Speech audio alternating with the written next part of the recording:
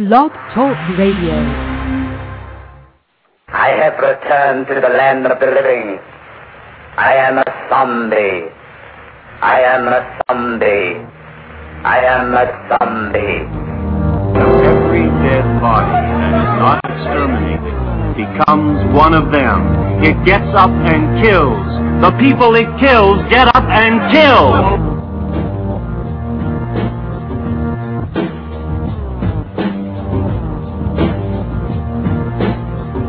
Rubber Radio is on the air.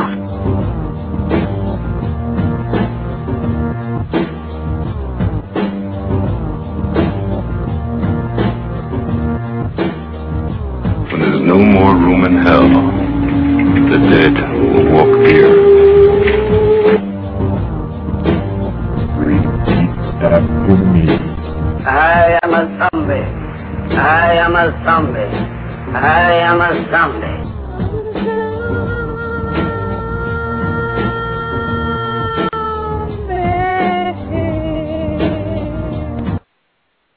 Dang-a-da-dang-a-da-dang. Bang! Bang! Bang! El Guapo. Bang! Bang! Bang! El Guapo. Bang! Bang! Bang! El Guapo. Bang! Bang! Bang! El Guapo. He tried to kill me, so I gotta return the favor. I believe in 2 eyes for an eye. Gonna bounce his head on the table 10 times. Dong, dong, dong, dong, dong, dong, dong, dong, dong, dong. Don't you ever do this. Smack his face. Ow! Knee to the face. Bang, bang, bang. I'm sorry, sir, but I'm gonna break your leg. Okay, I'm sorry. Bang, no, I'm not. Pushing down as hard as I can. Break the arm. And I go, whoop, like this, and I slit your throat, and it's over and out. Wrong move. Don't do that to El Guapo. Bang! Bang! Bang! El Guapo. Bang! Bang! Bang! El Guapo. Bang! Bang! Bang! El Guapo. Bang! Bang! Bang! El Guapo. Welcome to the November 20th episode of Rubber Guard Radio. Let's play the intro commercial here for my sponsor. This episode of Rubber Guard Radio is brought to you in part by our sponsor, IVP Videos. www.ivpvideos.com. $2.99 single disc, $5.99 double disc. They have all the Puro, Lucha, indie sleaze, best ofs, classics, whatnot that you're looking for. www.ivpvideos.com. Tell them KZ from Rubber Guard Radio sent you. Alrighty, Rubber Guarders out there. I am joined on the line by not just Memphis, but I would say worldwide wrestling legend, Mr. Iceman, Jimmy Dundee. What's going on, brother? Good, brother. How are you? Thank you for the great introduction there. I appreciate that. Thank you. Not a problem. How you doing tonight?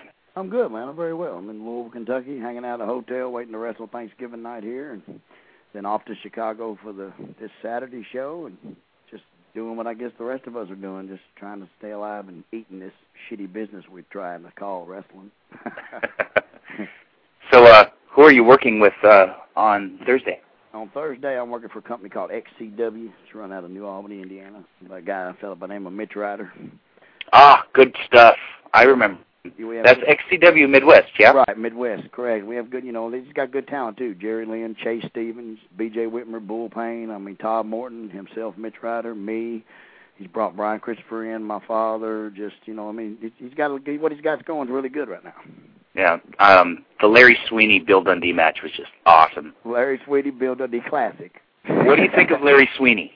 I thought Larry Sweeney was a hell of a worker. I thought he was a super charismatic guy. I thought he did his gimmick to 100% to the best, and I thought he was a really good worker. I got no problems with the guy. I thought he was a really good guy. Well, I see him in the ring, and his whole act reminds me of a Memphis-based Eddie Gilbert. Yes, you're right. He's cocky. His gimmick is See, to me, I don't know what his gimmick is. That's what I told my dad. I said, I don't know what his gimmick is, but I like it. You understand? I guess that's just him, because it's a whole bunch of different things with that all thrown together. I'm like, I don't know what he's supposed to be, but I like it. Well, Eddie Gilbert, he's admitted he's stolen from Eddie Gilbert. He's stolen from Playboy Buddy Rose. Right, but see, that's what makes. If you take a little bit, like I try to explain to the people, if you take a little bit of everybody and put it together, you got to come up with something original, something yourself. I mean, that's what's wrong with our business today. Everybody's the same in my business, in the professional wrestling world. But you turn on that television, I can't tell them apart. They're all tan guys with long blonde hair with bandanas on and jewelry, and you know what? They all look the same. Every one of their tights are the same. Everything is identical. I can't tell them apart.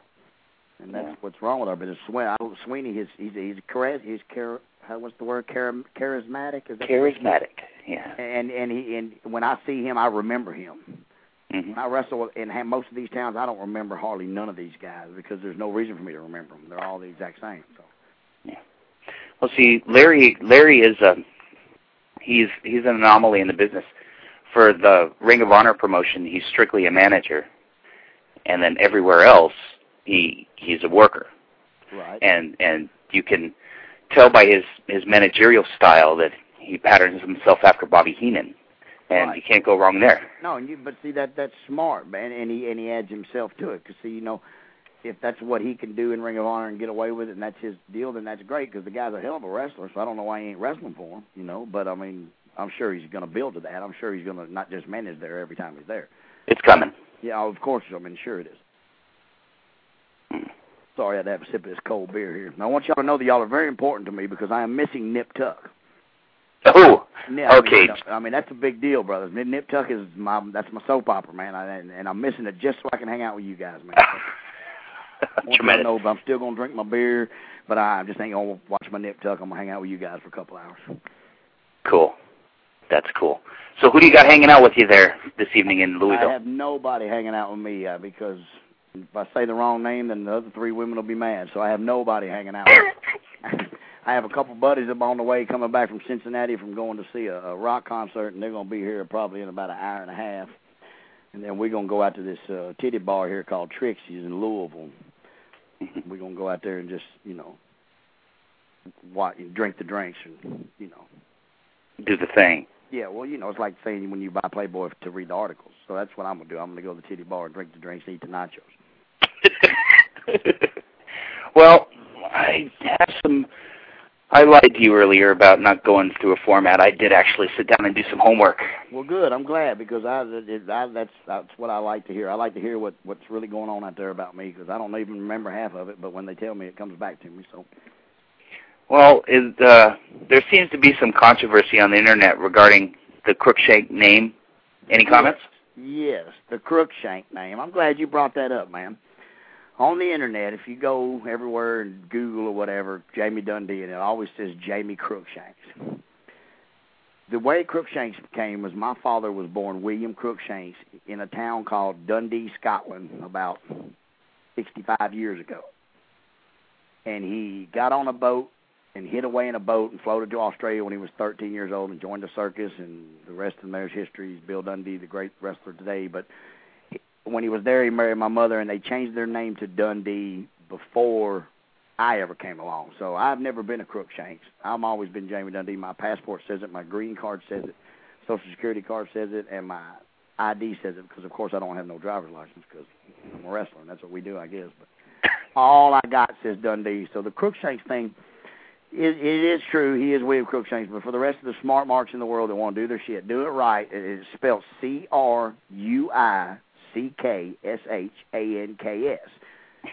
And so if you're going to spell it right. And that's William, and I'm Jamie Dundee. So for all them smart marks, I'm glad you brought that up. My real last name is Dundee. I've always been Dundee. I've been to school as Dundee. So I am Jamie Dundee, so I'm sorry. And so I just want to clear that up, and I'm glad you brought that up. Thanks a lot, man. There you go. Let me see. Let's talk about, how about the WWF? What is the story about the ring jacket you wore down to the ring for WrestleMania 13? What is the story about the what now? The jacket that you wore your Nation of Domination jacket down to WrestleMania 13. I don't understand what you mean, what the story of it is. I heard that there's an interesting story going around about what happened to the jacket. I still have the jacket. Matter of fact, I have the jacket hanging right here in my closet right now, my Nation of Domination jacket, because I am going to start wearing it in the company I'm working for in Chicago. So I don't understand about no jacket. Mm-hmm. I got bum information. Well, tell me what the story is you know. Nothing. It may go with another story that just wasn't about the jacket. No, I was just told to ask you about the jacket. But I don't know. All right. Let's see, have you ever been to Japan? No, I've never been to Japan. I'm talking to Pondo Payne right now. I'm talking to Bull Buchanan right now. I've never been, and I just want to go one time. You know what I'm saying? Because Japan's tough, and I don't want to go over there and I don't want to be tough. I'm not tough. So I'm assuming it won't be Big Japan. It would probably be All Japan. Right, and see, with my gimmick, with me being the crazy little gimmick that I am, like when I went to Mexico, they said, we don't want you to be Mexican. We want you to do what you do. Because they'd never seen the fucking shit you do, Jamie Dundee, with microphones and just the little comedy shit I do and the kung fu spots and all the silly shit I do. And so, like, when I used to work for Ian Rotten and things like that in that hardcore shit, when I went to the ring, they knew they weren't seeing that. They were seeing my Southern entertainment, funny bullshit matches that I had, which, I mean, I can do all that, but why should I? I'm not going to. That's silly. Mm-hmm. You know, because my dad's 65 still doing this, but I mean, I got to take my hat off to him. Shit, I'm only 36. I won't be doing this after 45, but I still just, like in the WWF, when you talk about them, that place there, what my problem was, and Wolfie got a lot of heat for coming with me, but which is, I think, is bullshit. If one partner does something wrong, you don't take it out on the other partner. I'm not saying Wolfie was no saint while we was there, believe that, but when I went there as the rapper of the Nation of Domination, you're supposed to go to the WWF when they first bring you in, and I guess you're supposed to just, you know, you hush and you sit there and you wait till somebody tells you something to do. Well, when I went there, everybody that's a star there, I knew my whole life. You see what I'm saying? Mm-hmm. Stone Cold, I managed when I was 15, 16, 17, 18 years old. That was Texas, right? Right, Texas, and then we in Memphis, back and forth, both. Right. When we were doing both. The bus rides. Right. The bus ride, right. That was a hell of a bus ride. Let me tell you, I love the hell out of it. And then the Undertaker, I knew him when my dad was a big booker in the 80s, and so when all these guys got their starts and shit, you know what I'm saying? I was always hanging around, so I knew these guys when they were nothing. So I guess when I went in there and just went in there as me, Jamie Dundee, loud, bullshit, fucking around, always bullshitting, loud, obnoxious, whatever you want to call it to be. And that got a lot of heat with a lot of people because this guy coming in here thinking he's somebody. But like I said, man, they called us. I didn't call them. Mm-hmm. I was happy being the USWA Tag Team Champions and wrestling ECW on the weekends. I was fine with all that. They called me, but I mean, I appreciate the money. I went up there and did what I did, but I mean, I guess I didn't play the politics part and kiss enough ass or something. I don't know how that whole thing played out. Well, you mentioned ECW. Yeah. Did any of your checks bounce? Never. But see, this is the reason. I never had a check, and I got paid for my pay-per-view, and I got paid for every shot I ever made. But the reason I think that, because see, I'm going to get on that in just a minute. When me and Wolfie went there, Tommy Dreamer was my friend also. Mm-hmm. Tommy Dreamer was a big mark and still is until today for Southern wrestling, for Lance Russell, Dave Brown, Jerry Lawler, Bill Dundee, Austin Idol, all that. So when he got to come work USWA and just meet my dad, and and he came to my house and stayed with me and met my mother, and just so he became my friend more than a wrestler. Mm-hmm. And so when I worked ECW, he would say, Jamie, I'm flying you in. Here's your tickets. Boom, boom, boom. As soon as I would land, Tommy Dreamer would hand me my money. Me and Wolfie would get our money right then.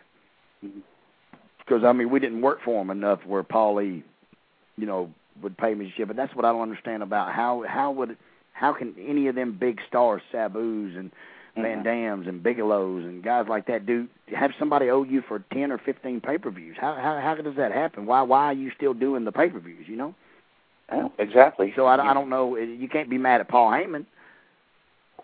Hey, you got to be mad at the people drinking the Kool-Aid, not the man that made it. You're damn right. I mean, if I'm Paul Heyman, shit, I do the wrestling business. Nobody's your friend. Nobody likes you. Everybody wants what you got. You know what I'm saying? And it's a fucking piece of shit world, man. People will connive and lie, and it sucks. But so I just can't understand how they can all still complain. I love Sabu. He's one of my best buddies in the world. I love him to death. But I would think, well, how can Sabu let Paulie Dangerously owe him fucking $150,000 and still go out to the ring? I have to agree. So, how did you end up hooking up with ECW? Well, see, this is the thing that if there's any young wrestlers listening today, this is what happens to you in our world. And me even being Bill Dundee's son, seeing it happen to a million guys, never know what's happening to them. You don't know that you are over in a company until right before the run's over. Does that make sense to you? Oh, yeah. Like me and Wolfie never caught on after we were first and second match that when we were in the main event wrestling Tommy Rich and Doug Gilbert, and Memphis was packed. But we had help. We had Brian Christopher against Billy Jack Haynes. It ain't just one match that ever builds the card, but the main event is the one that sells the house when you look at wrestling. And you never, one time I finally looked at Wolfie and I said, damn, man, this building's fucking slammed. And he said, it's sure. I said, man, they here to see us, Wolfie. It finally dawns on you, but the run's damn near over, so you get screwed out of all your money, and they bullshit you and connive you and lie to you, and then before you realize it's too late. And so ECW called me and Wolfie when we were hot, and Randy Hale said, oh, there's a company calling y'all called ECW, but this is home, and there's no loyalty bullshit back in that day, you know what I'm saying? Mm-hmm. Daddy'd been here 30 years, blah, blah. So we never really talked to them because they wanted us to come in and work with Public Enemy. We didn't talk to them. But then finally, when Lawler did something with Paul Lee, or just showed up at a thing, they brought 5 of them guys down, Paul Lee, Sandman, Dreamer, Taz, and somebody else. And so me and Wolfie, I talked to Paul Lee. And I'm like, hey, man, we'd like to work for y'all, blah, blah, blah. And so then that's how we got hooked up with them and started. We didn't go all the time. We went a lot of weekends, Friday nights and stuff in 97 after we got working with the WWF on Mondays. We just quit working for Lawler on Tuesday, Wednesday, Thursday, and just did WWF Monday Night Raws, and then Friday, Saturday, ECW. Mm-hmm. So that was arena shots, and I'm assuming New York, probably? Yeah, with the WWF, Philly, the Philadelphia Arena. Was Saturdays, yeah? Philadelphia Arena, and then Friday nights we would be sometimes at a dog track in New Jersey or wherever the fuck there was. And we went a bunch of places, it seemed like, on Friday. Mm-hmm. And then always at the Philadelphia Arena on Saturday. So when you guys first showed up in ECW, who were you working with? Well, when they did the thing, when they brought us in to work with the Eliminators, Perry Saturn and John Cronin, because they were their tag champs. Because the Eliminators were in USWA in '97 coming through, and me and Wolfie did a little program with them, and we beat them. That's the day I came back from Puerto Rico, and they put the belts on me and Wolfie. The Eliminators left and went to ECW. And so we showed TV clippings where the only team they never beat was PG-13. So they brought us in to start working with the Eliminators. But then the Gangsters came back in, and then Perry hurt his leg. So they put us with just like Nova and Mikey Whipwreck and Spike Dudley to do the Southern Entertainment shit first. So. Okay, I'm going through results from ECW in April of '97. Am I getting warm? Yeah. Oh, yeah. Yeah. 97, 96, 97. And there was a lot of times in there when Wolfie didn't go, and I would go single. Me and Candido did a little thing and just different shit. Because I went up there and started helping run the wrestle school in Long Island, and so I would just be on a lot of the shots around there that they didn't fly guys in for and shit. You know what I'm saying? Yeah. That's cool. Me and my buddy Mike Anthony, who's dead now. I miss you, my brother. Mike Lazansky. He was really underrated, wasn't he? Very so underrated. And that is my best friend in the whole world. Like I say, you don't have friends in wrestling. But see, that's what's wrong with my business, and that's all my friends are dead. You know what I'm saying? Yeah. I mean, out of the 65 wrestlers dead in the last 10 years, 30 of them were my friends.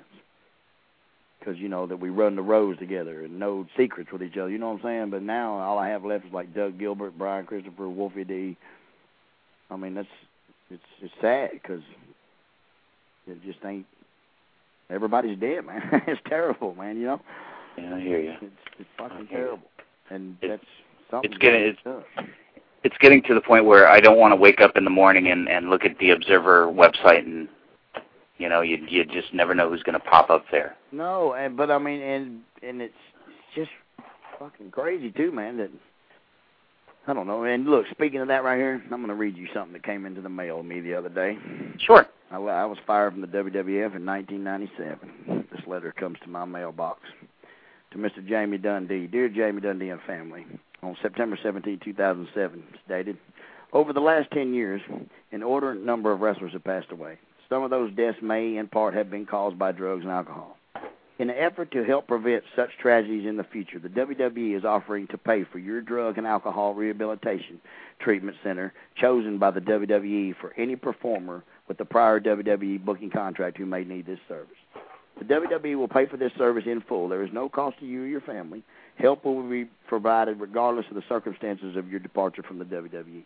And if the amount of time you performed in the WWE, if you do not have a drug and alcohol problem, if you do not have a drug and alcohol problem, but you know a former WWE performer that does, we are asking you to try to help him by encouraging him to take advantage of this opportunity. Liz DiFabio has appointed our representative in the matter, and Liz has been in the company for 24 years. She understands the emotions and the individuals of each family. So Liz is available 24 hours a day, 7 days a week at a 1-800 number. And in any instance the individual needs help, we will want to rehabilitate you." And it says this service is being provided to the performers of WWE booking contract only, not for family members or friends. So please reach out if you need this help. Liz is here for you if you think you might have a drug or alcohol problem. If you know someone who does, we all need to do everything we can to help prevent another tragedy. Sincerely, Vincent K. McMahon. Wow, you got one guy of... really gives a fuck if I call him right now at that 1-800 number? Probably not. I'm damn near ready to have you call it on this radio show and see if the Liz even answers. You know, I mean, you see how sick and fucked up our world is? He thinks if he sends that out to every wrestler that ever worked for him, then he did his part. No. My point is, why didn't you send that out to every wrestler when you knew they had the fucking drug problem before they were all dead? Exactly. You know what I'm saying? It ain't like he don't know.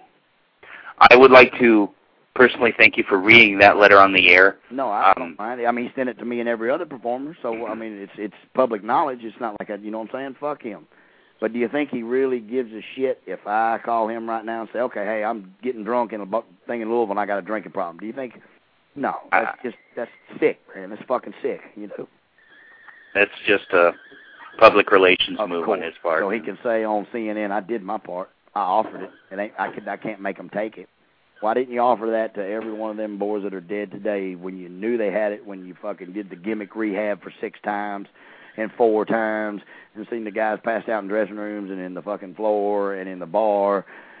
As long as you just go to the ring and, you know, break your body down and fucking sell your soul, he don't care, and that's, you know, that's terrible. But I wanted to read that. I found that, and I was glad I had that in my briefcase, and I knew you was calling. I'm like, I'm going to let the whole world hear this because not many people got these. You know, because, hell, most of them are dead that he was really sending this to. You know what I'm saying? Oh, yeah. That's what. Well, since we're on the subject, what are your feelings about drug abuse in the business? See, it's like anything you do. Some people abuse the internet. Some people abuse pornography. Some people abuse gambling. People abuse everyone has something that they abuse, but drug abuse is up to each individual, but I'm going to tell you this. In the wrestling business, it's really, really fucking easy to get it because of the quote-quote celebrity status. Mm-hmm. I ain't going to name no names on this story, I'm going to tell you, but for TNA Wrestling, I'll just give you that part. A cocaine dealer says to me, Jamie Dundee, I want to meet this wrestler. And I said, well, I'll tell you what, you give me an 8-ball of cocaine, and I'll be right back. And I went to that wrestler and went in his little special office, and I said, hey, brother, take me this 8-ball. This kid's going to come in. He said, all right, Jamie. I brought the kid in, and he's like, oh, man, I'm so proud to meet you, blah, blah, blah. And so I tell the kid, well, I need an 8-ball, too, for bringing you in. He gives me an 8-ball, and then he stays, and he takes me and this guy out, and he does fucking ounces of cocaine with us, literally an ounce of cocaine with us. And you see, because of the stardom and the starstruck part that they have, that it's so simple, it's so easy. And it's everywhere. It don't matter who you are. It's everywhere. If you work at McDonald's, somebody will, you know what I'm saying? I mean, it's everywhere, but in our business, man, and so, but I don't blame the business because I've seen it in the rock and roll world. I've seen it in the racing world. I've seen it, you know what I'm saying? It's with the celebrity status part, but it's up to each individual to choose whether they do it or not. I have to agree. I am getting a little feedback from our listeners that are listening live. If you can raise your voice a bit. Sure. I'd greatly appreciate that. Oh, hell, now Jamie Dundee raises his voice. I bet there's a volume button on this phone or something. Let me see, volume. How's that? Is that better? Anybody like that better? That's good. Is that much better? Thank you, sir. You're quite welcome, sir. All right, now we're going to have a little fun. Right. What do you think of the Colorado Kid, Mike Rapata? and remember, we only shoot here on Rubber Guard. I understand, and I've never been one to say nothing about somebody on DVD or radio or anywhere that I wouldn't say to them. So right. The Mike Rapata. My opinion of Mike Rapata is it started out all wrong for that kid. He was already cloned as Burt Prentice's little bitch boy. You know what I'm saying? From the get-go. I think he worked hard. He tried hard.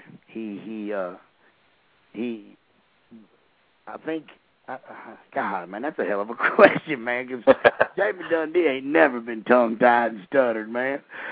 Well, okay, the reason I brought it up is that Mike is living in the San Diego area now, and he has a school, and there are some friends of the show.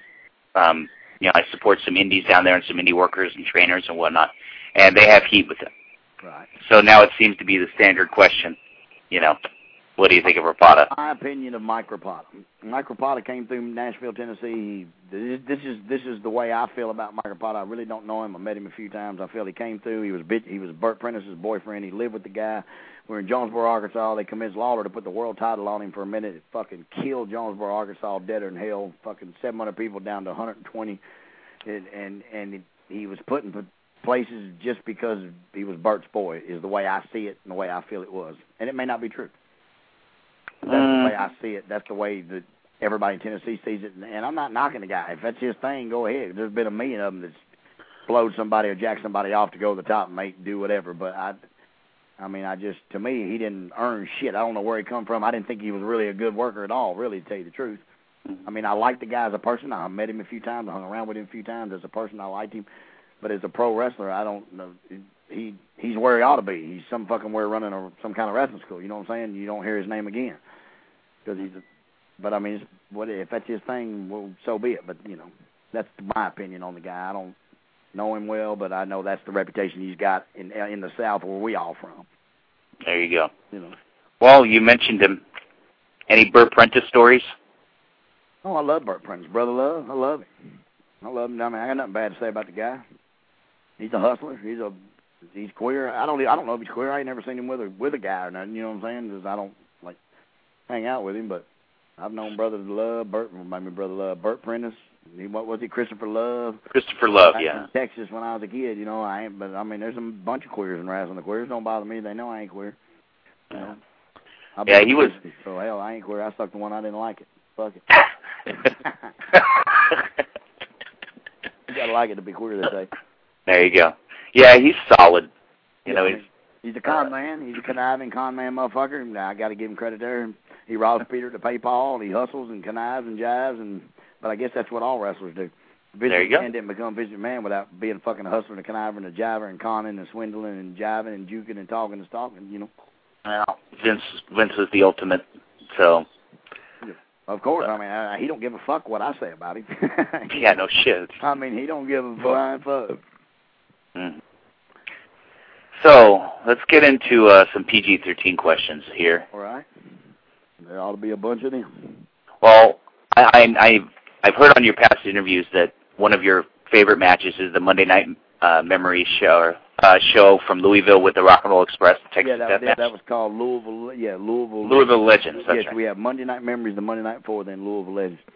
That's right. That I guess that has to be my favorite match, because that to me is just like when Andre passed the torch to Hogan. Mm-hmm. Exactly. The Rock and Roll Express. You're talking about guys that my dad was a booker for, and I was a fucking 6-7-year-old kid, and I watched them become the Rock and Roll Express and the run they had, and they were always around. Like I said in my shoot interviews and shit, when I was growing up wrestling, we were a mafia. And the only fucking people that were around, it was the Rock and Roll Express, my brother-in-law, beautiful Bobby Eaton, with my sister, who's Donna. And oh yeah, while I'm on that subject, their daughter had a baby boy about 3 weeks ago, so I'm a great uncle, so I got to say hey to my little homie, little Ethan. I love you, Taryn. I love you, Donna and Bobby. All right, now that's over. Congratulations, guys. Yeah, no doubt. And so God bless. It was always the rock and roll, the midnight, my dad, these are the people I remember growing up with, you know, always around. I remember when I was a 14-year-old kid, 13-year-old kid in Charlotte when my dad was booking that, the rock and roll, and Bobby and my sister and all them wanted to go out for New Year, and like everybody, they're all like, here, Jamie, we'll give you $100. You stay home. I'm like, hell yeah, I'll stay home, baby. She get 5 kids for $100 a kid. That's $500. Hell yeah, you know, 14-year-old kid. I mean, the Rock and Roll Express were like, you know, when I was a kid, they were the shit to me. So that's what, when me and Wolfie wanted to be PG-13, we said we need to be the Rock and Roll Express of the 90s. It was 1992 when we started doing this little gimmick, 93 when we presented it to Jarrett.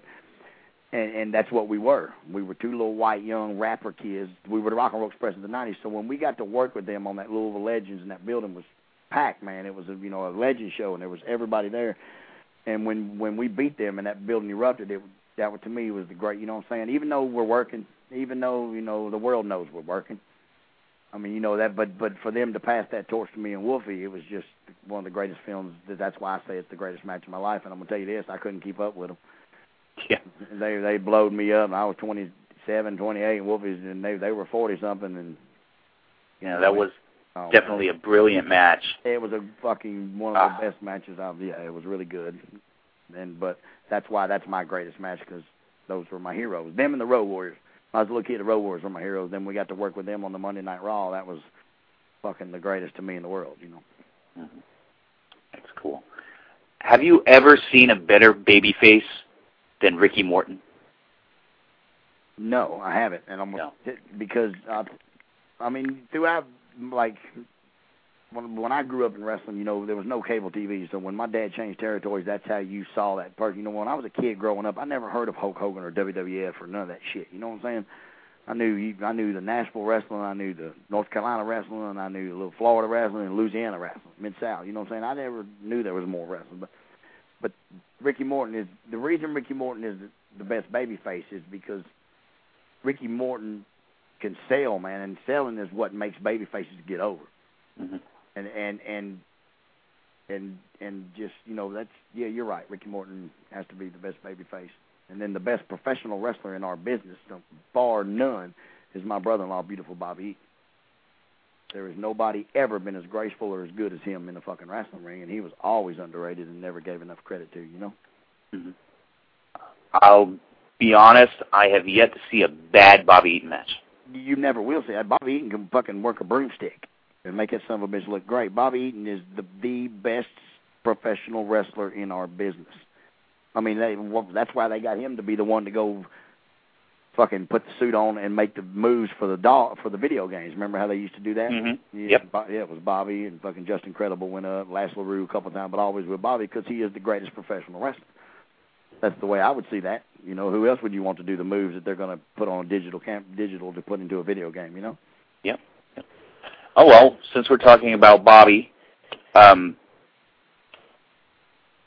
and Stan or Bobby and Dennis? Which duo did you prefer? Well, man, that's a damn good question, bro. You're a hell of a damn interviewer. Most people don't throw them questions like that at me, man. You told me one old Mike Rapata, now this one. Cause I've never been asked that question. You know, damn, Bobby or Dennis or Bobby and Stan? And then I'll answer after you. Okay. To me, working-wise, Bobby and Dennis. For the time when they did it right, Bobby and Stan because of the flash and the cable publicity and all that shit. Mm-hmm. So to me, that's a hell of a question. That's 50-50. I got to go with Bobby and Dennis for the working better because Stan Lane's never been the greatest worker in the fucking world. Right. But as far as the charisma and the flash and the cable TV and the new world, I got to go Bobby and Stan. So that's but. Damn, that's a hell of a question. You damn it. I ain't going to fuck with you no more, KG, man. Damn. I thought I was going to breeze through this. You throwing me some good shit here, man. All right, my answer is Bobby and Dennis because no matter how many times I look at Stan, I will see the Fabs. The Fabs, right. Because I grew up here outside San Francisco, and after San Francisco died, we got burned with AWA. And the Fabs were in, and they were doing this thing with the Road Warriors, and that was just a glorious time. And whenever I see Stan Lane, I picture him with the black long tights with the little little thunderbolt down, or lightning bolt down the side. That's right. That's right. So it's kind of a different answer for you. Right, but see, a lot of people don't know the Fabs. I mean, does that make sense? When Bobby and Stan were the Midnight, a lot of people that were there don't know the Fabs, but their mom and daddies was telling them kids, hey, they used to be the Fabs. You see what I'm saying? Because that's just like when me and my dad wrestle now for the kids that grew up on PG-13 and they're all 20 years old, 22, 23 years old now. Their mom and daddy told them I was Bill Dundee's boy. Now they tell everybody that's Jamie's dad. You see? Do you understand what I'm saying? How that's it's just like, all right, for the perfect example, it's the time-wise, it's the generation gaps. You know what I'm saying? And so I understand what you're saying. You see the Fab, but to me, asking me as a wrestler who was better, Bobby and Dennis were definitely better as a tag team together with the working and bumping ability, but Bobby and Stan were the flashy ones. But I understand exactly what you're saying. You made your choice because he is always going to be the Fab. Exactly. Right. But see, also with either combination, it's do you want vanilla ice cream today or do you want chocolate ice cream? Of course. It's all yummy. To get your money's worth. But the reason being is because Bobby Eaton's going to do all the work. Right. I mean, honestly, to be the fucking truthful, so that's the reason you're going to get your money's worth because Bobby's going to do all the work anyway. Yeah, I hear you. All righty, let's grab another question. Oh, any rap stories? Any, excuse me? Any rap stories? Rap? And I don't mean the ones that are crawling up in the roof of the world-class sportatorium. Ring rats. You mean rat stories? Rat. Oh, you mean like girls that earn that name that come to wrestling? Is that kind of rat? Yes. Man. I mean, unless you want to talk about Burt Prentice's type of rat. Well, Burt Prentice's rat is a gerbil, because queers like gerbils, because that's what they said about the one guy. Put the gerbil in his ass, remember? What was his name? Richard Gere? Yeah, there you go. So gerbils, I guess. So hey, rat stories. No San Francisco comments, Jamie. Do I? No comments about San Francisco, brother. No, I love San Francisco, man. I've been out there before, but nobody would sell me no marijuana, because I had a mohawk and tattoos and talk like this. Like, y'all get some weed? And everybody just ran away and shit. I said, damn. Really, I guess they were just tripping on me, but rat stories. Golly, let me see, man. I have thousands of them. That's why I got 5 kids in 5 states and shit. That you know of, right? Yeah. I bet I got a couple of Mexicans, a couple of Puerto Ricans, and maybe one in Australia when I was 15. But anyway, rat stories. Damn, that though. Well, I mean, what kind of stories you want? I have hundreds of them, but I mean. Hold on. Here, y'all got to just go with me. My buddies are here from the concert. I just got to open the door and let them in while we finish this radio show, okay? Sure, no problem. This is the show, man. All right, man, so rat stories. Let me think. I mean, man, you're fucking me up, KZ. All right, rat stories. I mean, damn. See, you got to feed me a question of one you've heard that I did, like shaved her pussy, elevator center to the lobby floor and all that shit, or... All right, how about we go by town? What town, other than Louisville, we know Louisville has the best rats in the world, other than Louisville has the best rats in the world? Where besides Louisville has the best rats in the world? Yeah, because we know Louisville is the queen city. Louisville is the town in PG-13, Brian Christopher, Doug Gilbert run in our, but in my dad and Lawler and all them's run, the shit was in Memphis, Tennessee. Mm-hmm. Yes, but man, where's the best rats, man?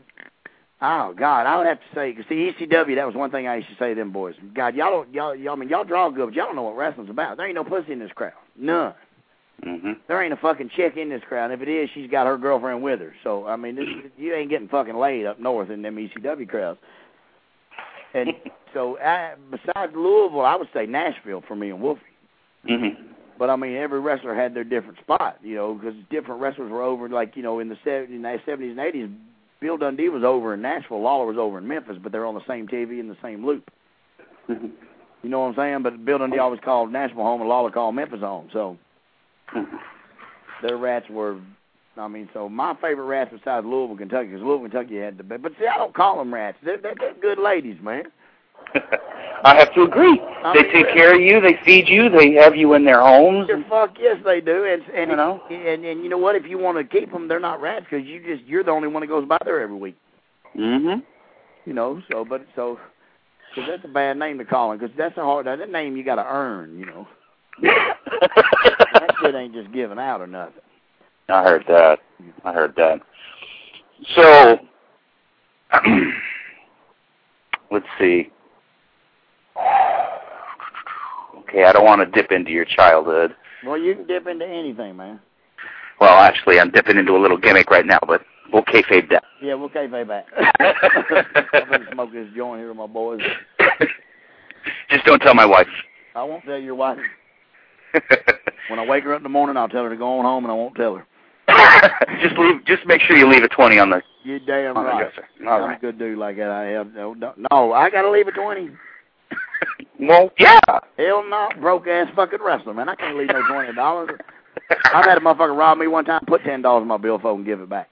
I swear he did, right there in Nashville. That's good. That's funny. That's one I've never heard. Oh yeah, that's classic. Motherfucker robbed me, they'll put $10 in my billfold, and give it back. All right. So let's see. Do you have any Jeff Jarrett stories?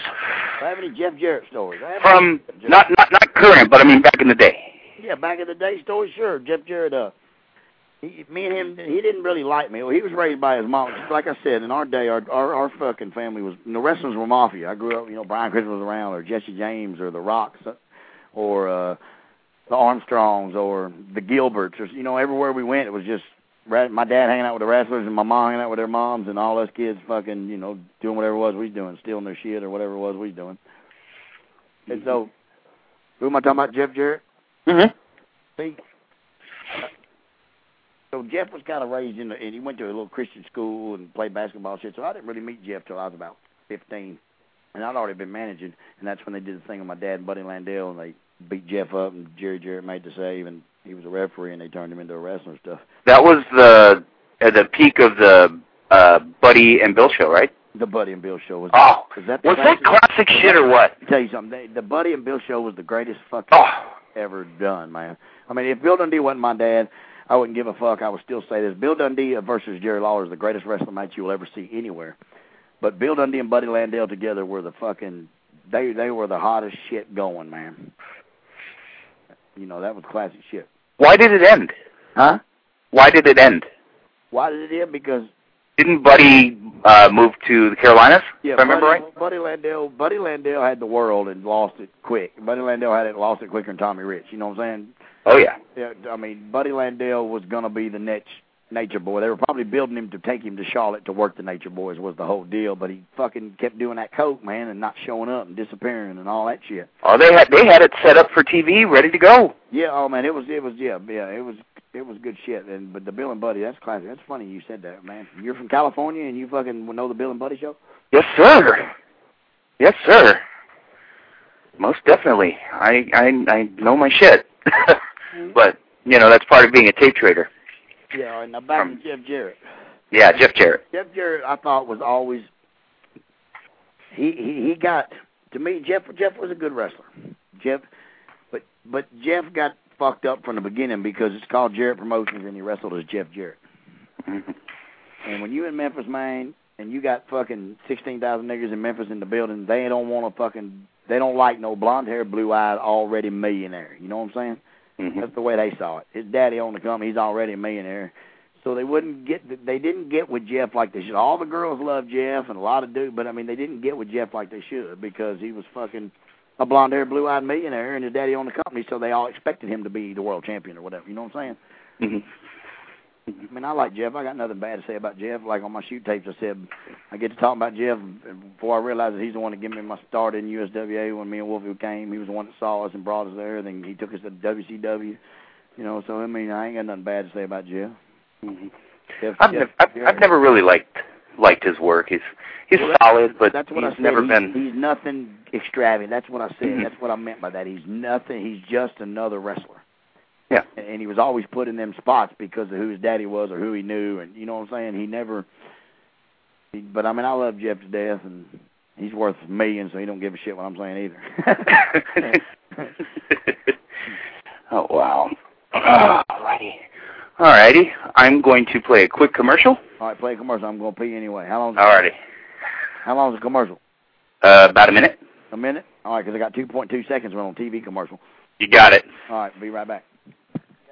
So if you hate the stuff today but love the old stuff, the Carl Stern shows are for you. CarlStern.com. And guess what, Fatso? I'm the world champion. Runs down the history of wrestling. CarlStern.com.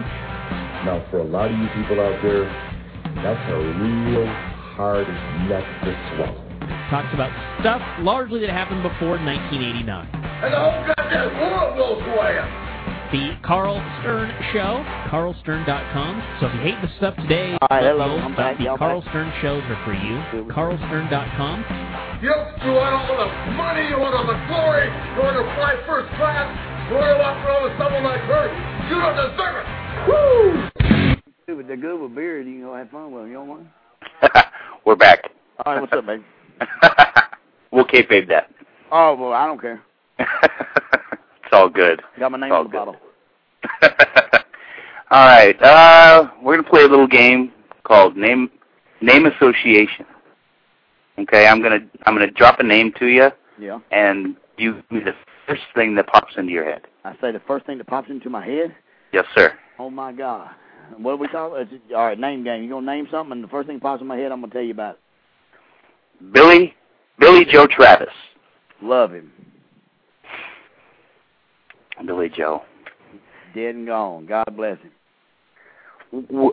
Were you in the studio when they did the child support angle? Well, he got arrested? Yeah. That was insane. That was great. That was just, but like you said, that the thing that made Memphis, pretty cool as far as a product is they took, real life stuff and they worked it into the show. We did the one with my dad and Wolfie with the knife where he tried to stab him. That was all true. So, I mean, we do all that. We do it all. Me and my dad I did the one where I said, man, that's why my mama left your sorry ass, man, because you're a fucking asshole. And then, when I was just a kid and turned on him and started my little ice stable and beat Bill up and all, I mean, because that's what draws money, though. That's why they don't draw money today. Exactly. Because we sold our product, the reason I could sell you my interview was because it was fucking true, and I knew what I was saying, and I was really talking. That's what I was talking about. Mm-hmm. Yeah. I mean, now it's just, Hollywood TV writers writing this bullshit. I mean, I can't even stomach it. No, it's terrible. It's fucking garbage, man. It's bad. But it's got to go back to like it was, man. It can't hold on like that forever. It's got to go back.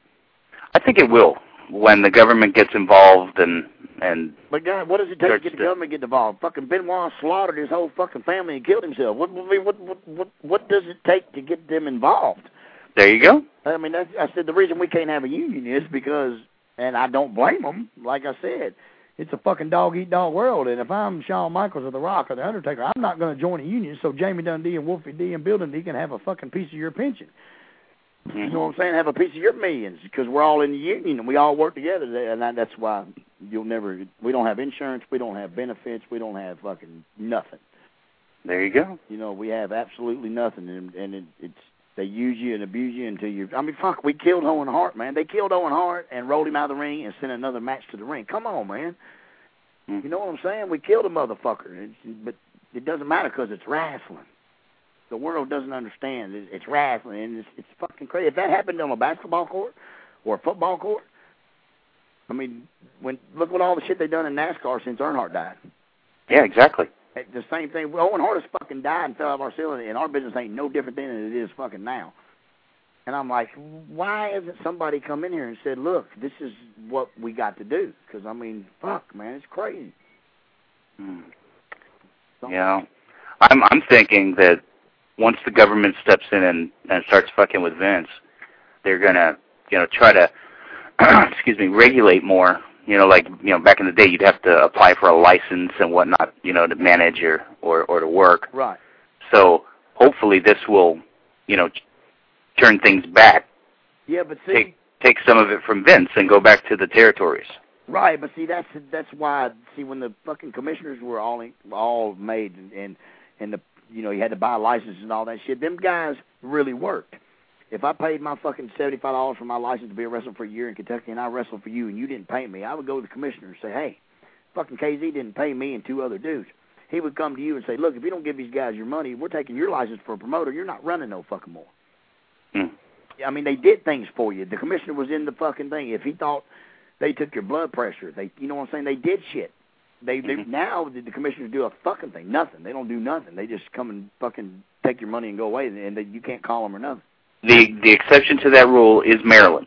Well, you're right, but I'm just saying. Maryland is the exception. Yeah. And I'm hoping that the business turns around and that the government models, you know, commissions and whatnot after what they've done in Maryland.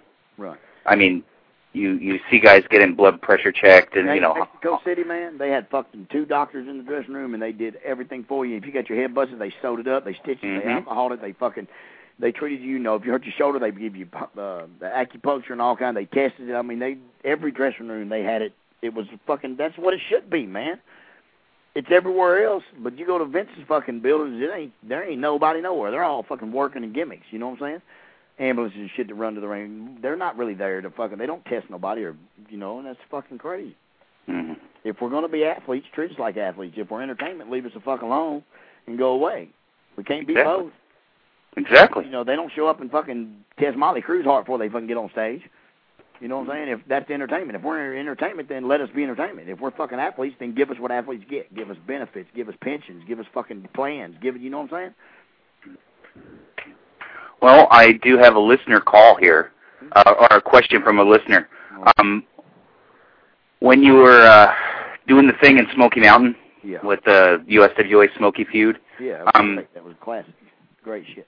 You worked in a town called Barberville, Kentucky? Kentucky, sure. I've been there. Any memories of the fans? Do I remember the fans in Barberville, Kentucky? Yeah, the type of heat, atmosphere, and whatnot. I can tell you that that's anywhere. If you go up in that eastern Kentucky, bro, that's some crazy-ass wild folk up there, man, and they will fight you. But, see, that's what our business was back then because we believed, and if you was a heel, if you didn't fucking fight on your way back from the ring, you didn't have no heat. That's the way I saw it. And when I used to go to them towns up there, man, I had to fight my way back from the ring. But that's when wrestling was wrestling, man. And I don't even know how to explain it now. It's wrestling's they call it a fucking joke now. And what they do is hard. It's hard. It hurts me. It kills my body. And my fucking tears me up. But the world just thinks it's bullshit and gimmick. But you know, then nobody. I don't know, brother. It's just a business hurting, man. I definitely do miss Smoky Mountain. That was just, you know, wrestling the way it should have been. Right. You know, and that I think that was the last of the dying breed, per se. That's where I started when I was 15 years old, my dad was running a company for a guy named Ron Fuller, and it was when Continental was running out of Alabama, and they split. Ron Fuller started Knoxville territory, and it was what Smoky Mountain became. Right. We run that 87, 88, 89, and then Ron Fuller just said, that's enough. I made enough money. I'm closing. See you, boys. Me and my wife's retiring to the Keys or something, and that was it. And we went back to Jared's, and I started doing the managing shit there in 89. But that's great. That's some fucking great wrestling territory up there, man. And that's why I say I don't know why all these guys shut them down and just go for Vince. You know, I don't understand why they did that, because they was doing good business. Yeah, and everything, the whole run for Smokey was solid. Solid. I mean, everything that was done meant something, you know, top to bottom. Well, you know, obviously I'm a little biased. I love Corny. Yeah, I love Corny. Corny got me in. Corny was the one Wolfie was talking to that got us our WWF job.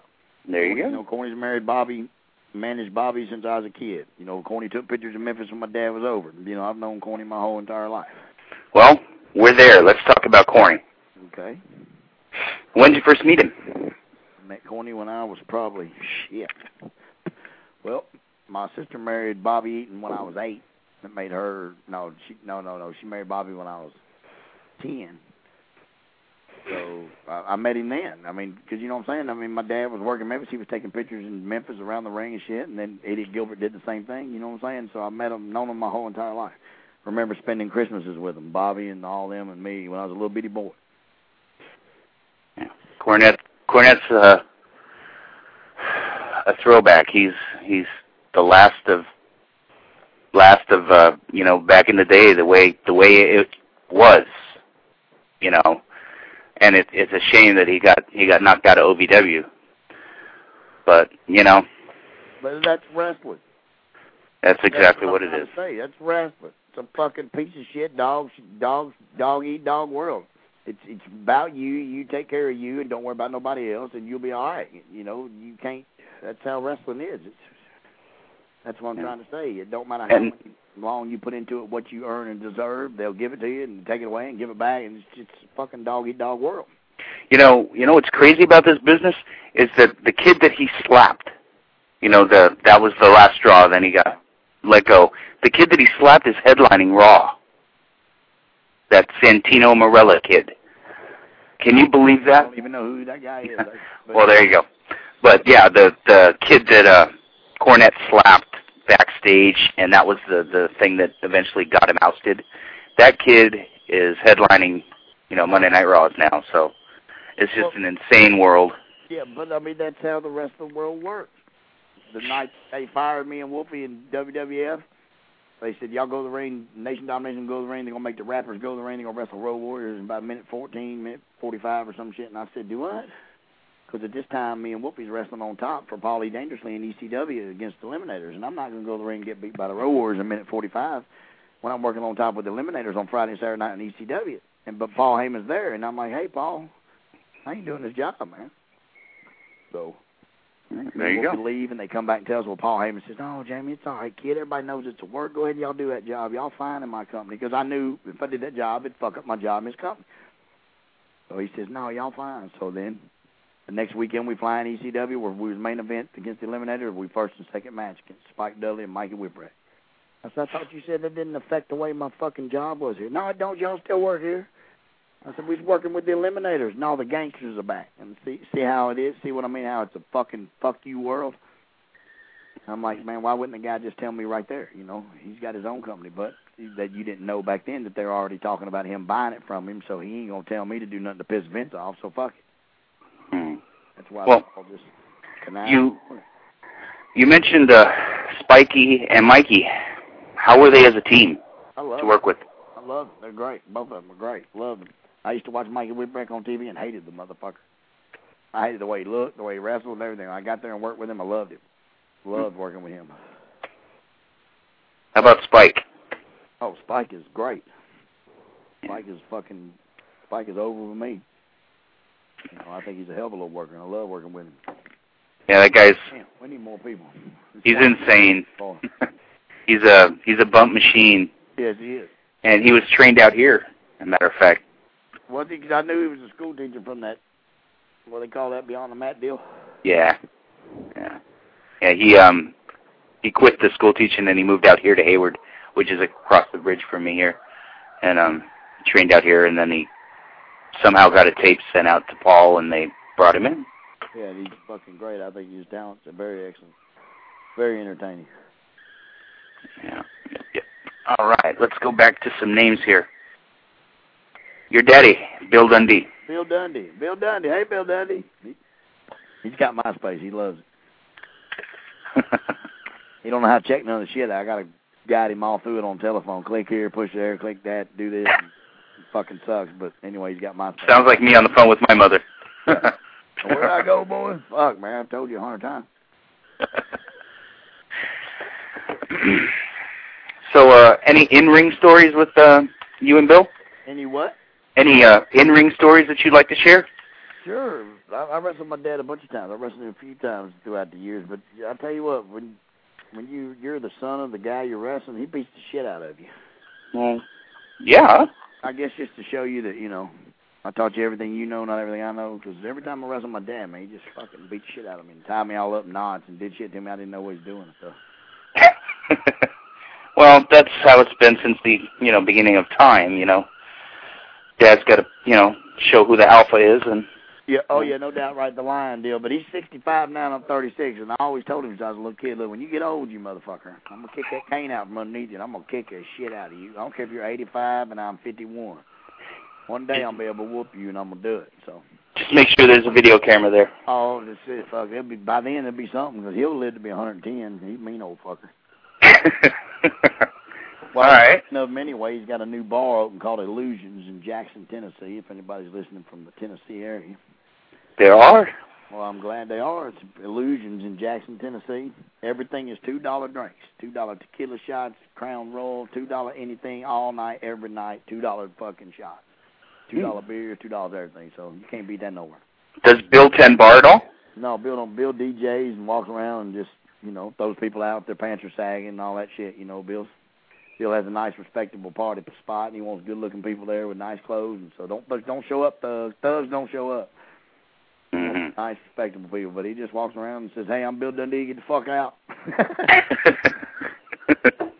Bill, he's done everything. Got to give my hat to him, man. Dude, the man's a hard worker. Yeah, I have to agree. Jerry Lawler. Jerry Lawler. Yeah. What's the question? Word association here, name association. Yeah, word Jerry Lawler. Jerry Lawler is a smart businessman. I really ain't got nothing bad to say about Lawler. Now, my dad and Lawler, me being Bill's son, I know some shit about Lawler that was between my dad and Lawler, but between me and Lawler, it's never been that bad, except Chris Candido told me he was the one that got fired from WWF, so me and Wolfie got a little fucking irate with him, but he said it wasn't him. So. I think that Lawler throws the best working punch in the business. The very best working punch in the business. I do agree with that, because my dad said they ain't at work. And I've worked with him a few times. I don't remember if they were or not. So, all righty. The next name on my list, you've mentioned him many times, Grandmaster 6A, Brian Christopher. Brian Christopher. Brian Christopher. Jerry Lawler's son. Yeah. Well, me and Brian were opposite from our dads, you know what I'm saying? Because, our dads, for a shoot, both had egos and both thought they were better than each other, and they both drew big money together, and to me, it took both of them, but if you ask them, it was them, you know what I'm saying? Mm-hmm. So me and Brian, we never really worked an angle between us, so we were always on the same car, so together we know we drew, so me and Brian get along a lot better. Brian's my buddy, man. I like Brian. Brian's had his little ups and downs, his little highs and lows, but I like Brian. Grandmaster Sexy, I wrestled with him 3 months ago in the company XCW down here in Louisville, where I'm at now. Mm-hmm. And, we drew a hell of a house and wrestled great. And Lawler Dundee feud, we built it as a 20-year thing going, blah, blah, blah. But, I love Brian death. Brian's a little too wild right now. But he'll be all right. Yeah, there you go. Okay. The next name, this gentleman is a friend of the show. I've been dealing with him for many, many years. He was a TV job guy in Memphis. Tony Myers. Tony Myers. Talked to him a while ago. Called me on telephone. He said, they told me they would, I talked to them, they told me they were doing you. They didn't want to do some jabroni like me from Memphis. They was going to talk to you tonight. That's what they told me.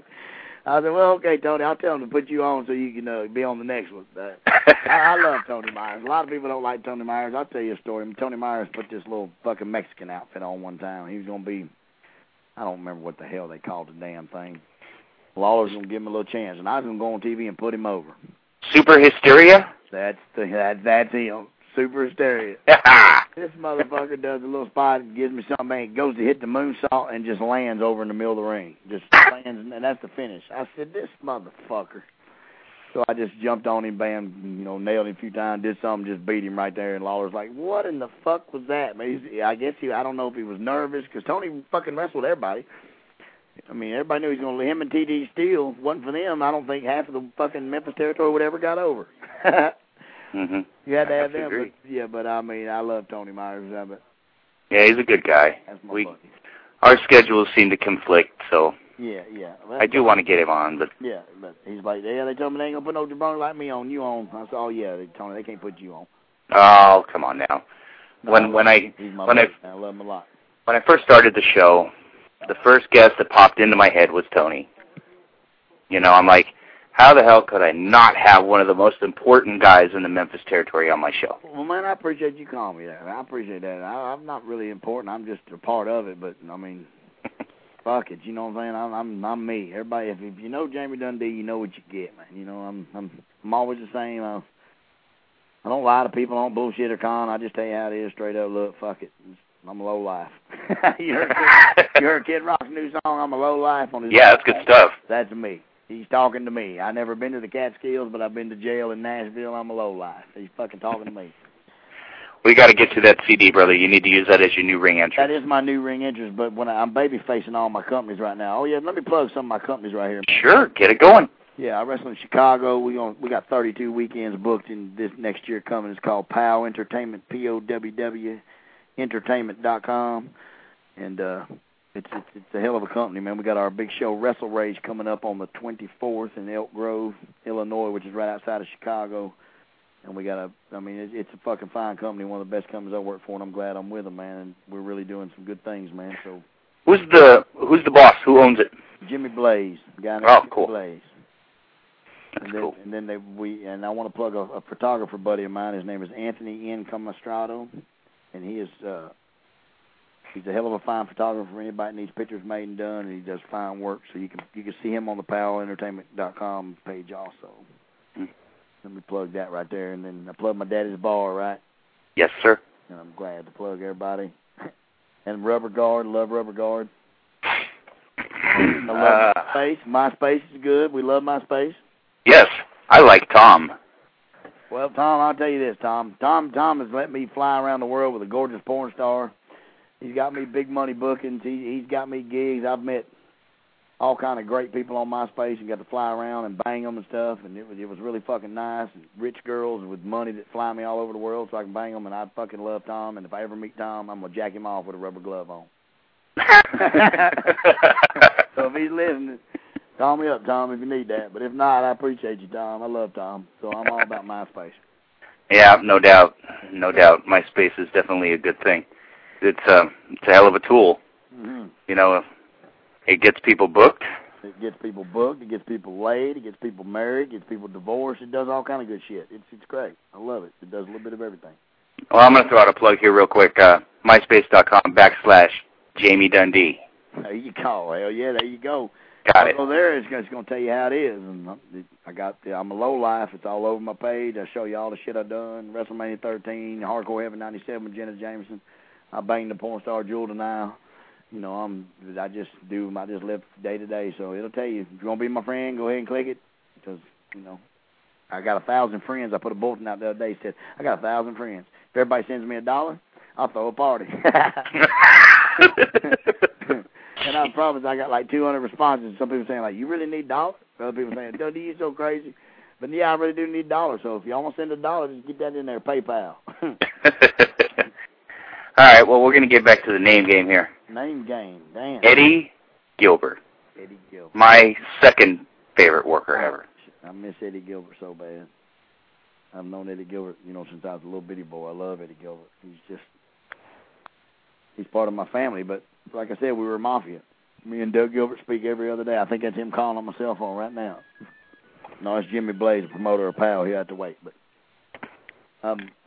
Eddie Gilbert, I miss him so bad. He was a great fucking talent, a great wrestler. And I mean, he just died way too young. But that's happened to all the greats. James Dean. I mean, you know what I'm saying? Mm-hmm. All the fucking greats leave the earth early, man. That's just how life works. And I don't know. I'm not really a big religious kind of guy. I mean, I don't know why God needs all my friends. You know what I'm saying? So. Yeah, I hear you, brother. I mean, why you want to take all my brothers? Won't you go? There's a bunch of people out here, so I don't understand it. But I mean, I really miss Eddie Gilbert a lot. But a hell of a worker, great fucking talent. Great mind. Married that crazy bitch, Missy Hyatt. He fucking went insane a little bit, but everybody knows that fucking crazy whore will make you do anything. Yeah, no shit. Yeah, so, but I mean, I miss him a lot. But me and Doug speak every few days anyway. We got this little running joke because Doug called me one time and I was over at my mom's house sitting because she had to go out of town for 2 weeks. And Doug called me and he's like, what are you doing? I said, well, I get up every morning about 6:45, water my mom's flowers and fucking just some shit. So every single morning for 2 weeks, Doug called me at 6:45 a.m., make sure I was up to water the flowers. I'm like, motherfucker, you, no, you get the fuck up, water your mama's flowers, boy. They wouldn't let me go to bed, so I'd get up. And, you know, but I love Doug. He's my family, but I really miss Eddie. But, I mean, I'll see him soon. There's got to be another place. They shit. There's got to be a better place than this. They got more talent than we got down here. They got up there. Yeah, no shit, huh? They took all the fucking talent. Somebody's booking. You know what? That's a pretty good way to look at things. That's the way I look at it. I had a shirt, well, not me, my dad had a shirt that said, Earnhardt ain't dead, said Elvis Presley needed a limo driver. I mean, for real. But, I mean, I'm all fuck. They got some fucking talent up there, brother. You know what I'm saying? I'm like, damn, they're all somewhere right now. I got to get there. So, I mean, not that I won't die because I like what I'm doing right now. But, you know, when I get 75, 85, I want to go up there because they got to be drawn. Well, you mentioned Dougie. Any Doug Gilbert stories? Man, I have a million Doug Gilbert stories. Me and Doug Gilbert and Brian Christopher one time coming back from Louisville, Kentucky. Doug's got to go to Japan. Next day he got 100 volumes in this bottle. They ain't got no label on some fan game to him because you know if you go to Japan with smoke and shit like that, they fuck you up. I don't know if it's death penalty or not or some bullshit to get. No, but it's heavy. It's heavy shit. But you can take a prescription bottle of pills and they don't say nothing. Okay. So we coming back. We leave Louisville, Kentucky, and I'm eating them volumes. And we get to Nashville and we turn up Nashville. We're going up 40, headed towards Memphis. And Doug, we always rode with our inside light on. That's how wrestlers rode. And so Doug looks in the mirror and he says, damn, fucking police behind us. So he turns the inside light off, and there's 3 Tennessee state troopers. So they pull us over. So Doug gets them volumes out of his bag. He says, here, Jamie, hide these. Well, I've been eating them volumes. I was just holding them. I had them in my hand. And I'm drinking my beer, and Brian's in the back seat. And back then, Brian wasn't known for doing nothing, but he had a beer on him. He'd have a little sip. So the old state trooper gets Doug out. He tells him he's been following him for over, like, 18 miles. That's why there was 3 of them, because the inside light on, we couldn't tell there was blue lights. You understand what I'm saying? So not paying no attention. So they come up the front, and the cop bangs on my door. I open my door, and he looks at me. He says, what's in that pill bottle? I say, what pill bottle? And he's like, that. I said, oh, that's 100 volumes. I just hand them to the guy. He says, 100 volumes? I said, hell yeah, there's 100 volumes in there. So he goes back. He puts Doug in the front seat. He lets Doug go. He tells Doug he ain't drinking. He blows in his hat and says, well, you smell like you ain't drinking. So Doug said, Jamie, man, I can't believe you gave that cop. So that cop comes back to me. He says, Mr. Dundee, you got 100 volumes here with no prescription. I said, you're right, sir. I said, you know who we are? He's like, yeah, y'all them wrestlers. I said, that's right. I said, look how little I am. I said, these 2 guys beat the shit out of me every night, man. I said, can I get 10 of them volumes back? That Doug Gilbert said, man, shut the man. What the fuck are you doing? He started elbowing me. I said, this little dude, man, I need 10 of them. You still got 90 of them for evidence and shit. So that cop said, Mr. Dundee, I need you to sign this ticket. And I said, where'd I go? Where'd I pay this ticket? He said, no, you got to go to court, man. I said, oh, okay. So I signed the ticket, and he leaves. And Doug's like, man, why in the fuck did you get my 100 volumes you took, man? He's raising hell with me, so he takes me and drops me off. So 2 weeks later, he comes back, and we go to this courthouse for the case. I'm like, Doug, you got to take me to court on this case. So I go up in front of the judge, and the judge says, Mr. Dundee, you're charged with speeding. And that's what Doug was charged with. And I tell him, I said, no, sir, I'm not charged. I'm charged for the volumes. For that. Excuse me? I said, yeah, I'm here for the volume charge. So he flips that docket over. He's like, oh, you got to sit down. You got to go see that DA, man. And Doug's like, are you fucking crazy? I'm like, no, I don't want no warrant, because they give you a warrant if you don't show up. I know all this bullshit. Anyway, me and Doug talked to the DA, and the DA fines us $100, and lets us go up and we pay $100 for them volumes.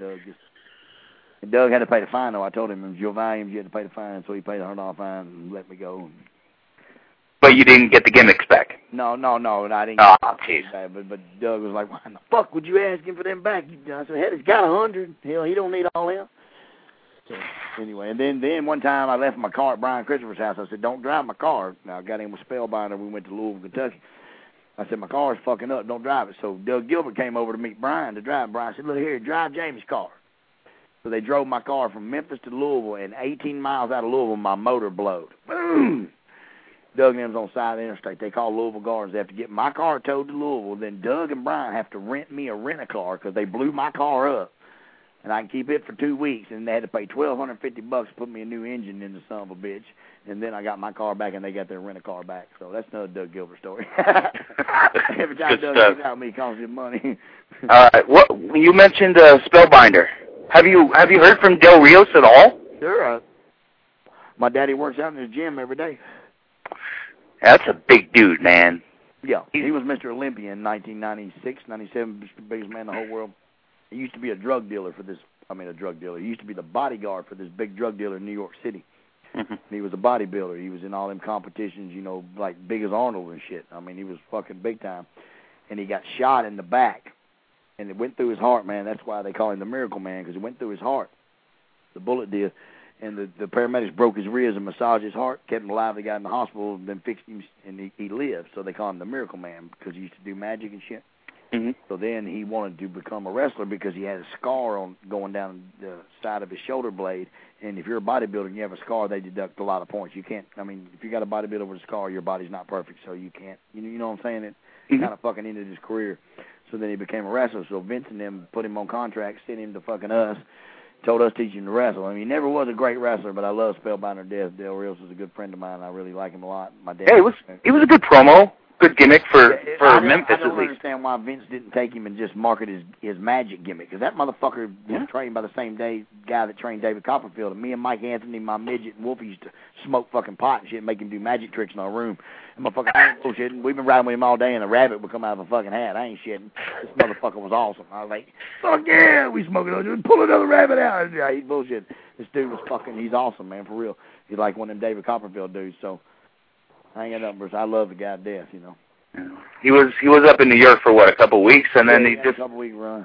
What happened? Do you know? Or? Lawler probably fucked him. Lawler probably wanted to keep him in Memphis for him. I'm for real. But, I mean, I'm surprised Vince didn't take him just to market the little magic gimmicks he could sell. You know what I'm saying? Little kid's magic fucking mask and little shit he could sell. So.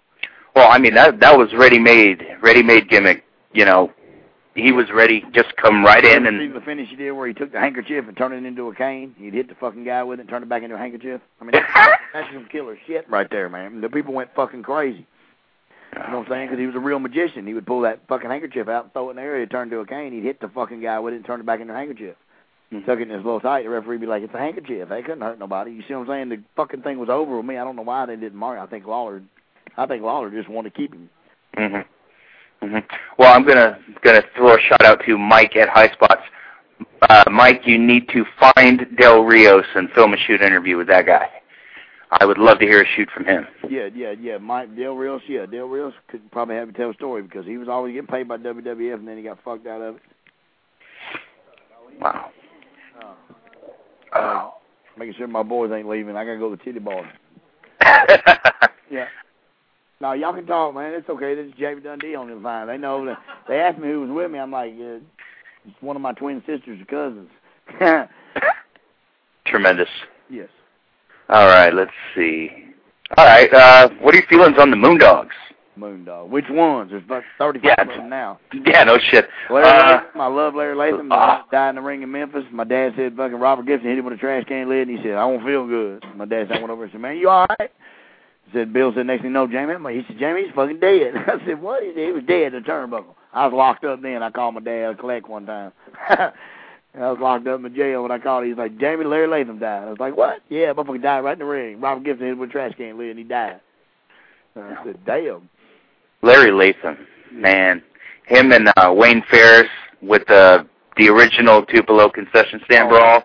What about that bullshit Jeff Jarrett them trying to do with the Moondogs and copy that, man? You can't copy. You know why you can't copy that fucking original fucking concession stand brawl in Tupelo, Mississippi with fucking Larry Latham, Wayne Ferris, and Danny Davis versus Jerry Lawler? But you know why? Because they didn't know they were going to do it. Exactly. It just fucking came. By the time they knew it, they was in the concession stand, somebody threw a mustard jar, and they went with it. And that's why fucking it drew big money. And then Jeff and Lawler want to try to redo it with the Moondogs. The whole world went, fuck you. And that was 1970, what, 8? 9, if I remember right. Yeah, and it's 2007, and everybody still talks about the concession stand brawl. Yeah, that's the best shit I ever seen. Exactly. And the thing is, the town was down, was pretty much dead, you know, and then Jerry just said, go out and do it. You know, it's on you guys to spark it up, and boy, did they fucking do it. But see, that, like my dad said, that's why it was good, because we didn't know we was going to do it. Exactly. You know, and then they shaved my mom's head in the Mid-South Coliseum, and all that fucking shit. I mean, that's the magic's gone, brother. That's the greatest shit you've ever heard of in your life, 1979, shaving a woman's head. Man, can you say heat? Yeah, fuck that's heat, brother. Bill Dundee. Well, my mama said when we came here, my dad came here in 74, and we hit here in 75. My dad had already been stabbed one time. His car had 3 bullet holes in the side door. And my mom was like, no, we ain't staying here. My dad took my mom to Tupelo, Mississippi in 1975. And this motherfucker had the Klan rally that evening. My mom had just come from Australia with me, 5 years old, Australian with cross eyes, talking about, fuck you. That's all I ever said when I was a little kid was fuck you, because all the rest was taught me to say fuck you. And then my ear was pierced. Tommy Rich and my dad got drunk, put 2 ice cubes on my ear. They got me drunk at 4 years old. Hell, I had put a needle through my ear and stuck an earring in there. And I was a little blind kid that would just tell everybody to go fuck yourself in Australian at a Klan rally with the black people sitting up top, and my dad's a big old hill, and old men were whittling and shit, and it was a fucking riot with a Klan rally, and my mama said, we ain't staying in America. We're fucking leaving. And I remember we got back on the airplane. We went home. That's how fucking big wrestling was then. That's insane. Oh, it was great. It was fucking great. I mean, I was only 4 years old. All I remember is fucking, I don't know what I remember. It was chaos. You know, it was great. Well, let's go back to some names. How about Paul Heyman? All the Jew Heyman. I ain't got nothing bad to say about the guy. He's just full of shit. He's another wrestling promoter. He don't like me because my dad bitch slapped him one time. Fucking threw him out of the dressing room when my dad was a booker. See, I got a lot of heat for shit my dad did. Mm-hmm. My dad was a booker, and Paul Heyman came in and did something smart. My dad bitch slapped him, throwed him out. My dad smacked Cornette one time, throwed him out of a party one time because he said something smart to my sister, and Bobby wouldn't say nothing. I mean, it's just, but my dad would smack anybody. He smacks me all the time. Hell, he smacked me on his fucking wedding day. My 35th birthday, he smacked me just for nothing. Smacked shit out of me. Take that, you fucking punk. So, but Paul Heyman, it's fuck. I don't really know the guy. I just worked for him a bunch of times. Tommy Dreamer is who I went to ECW for. You know what I'm saying? If I had a problem and you want to do something, I just tell Tommy Dreamer I ain't doing that. If I got a problem with that, you know. Paul was the one that told me, you guys got a job here for life. You kids are great. Man, just go away from me. You heard my dad say that in '86 when you were taking pictures. You know what I'm saying?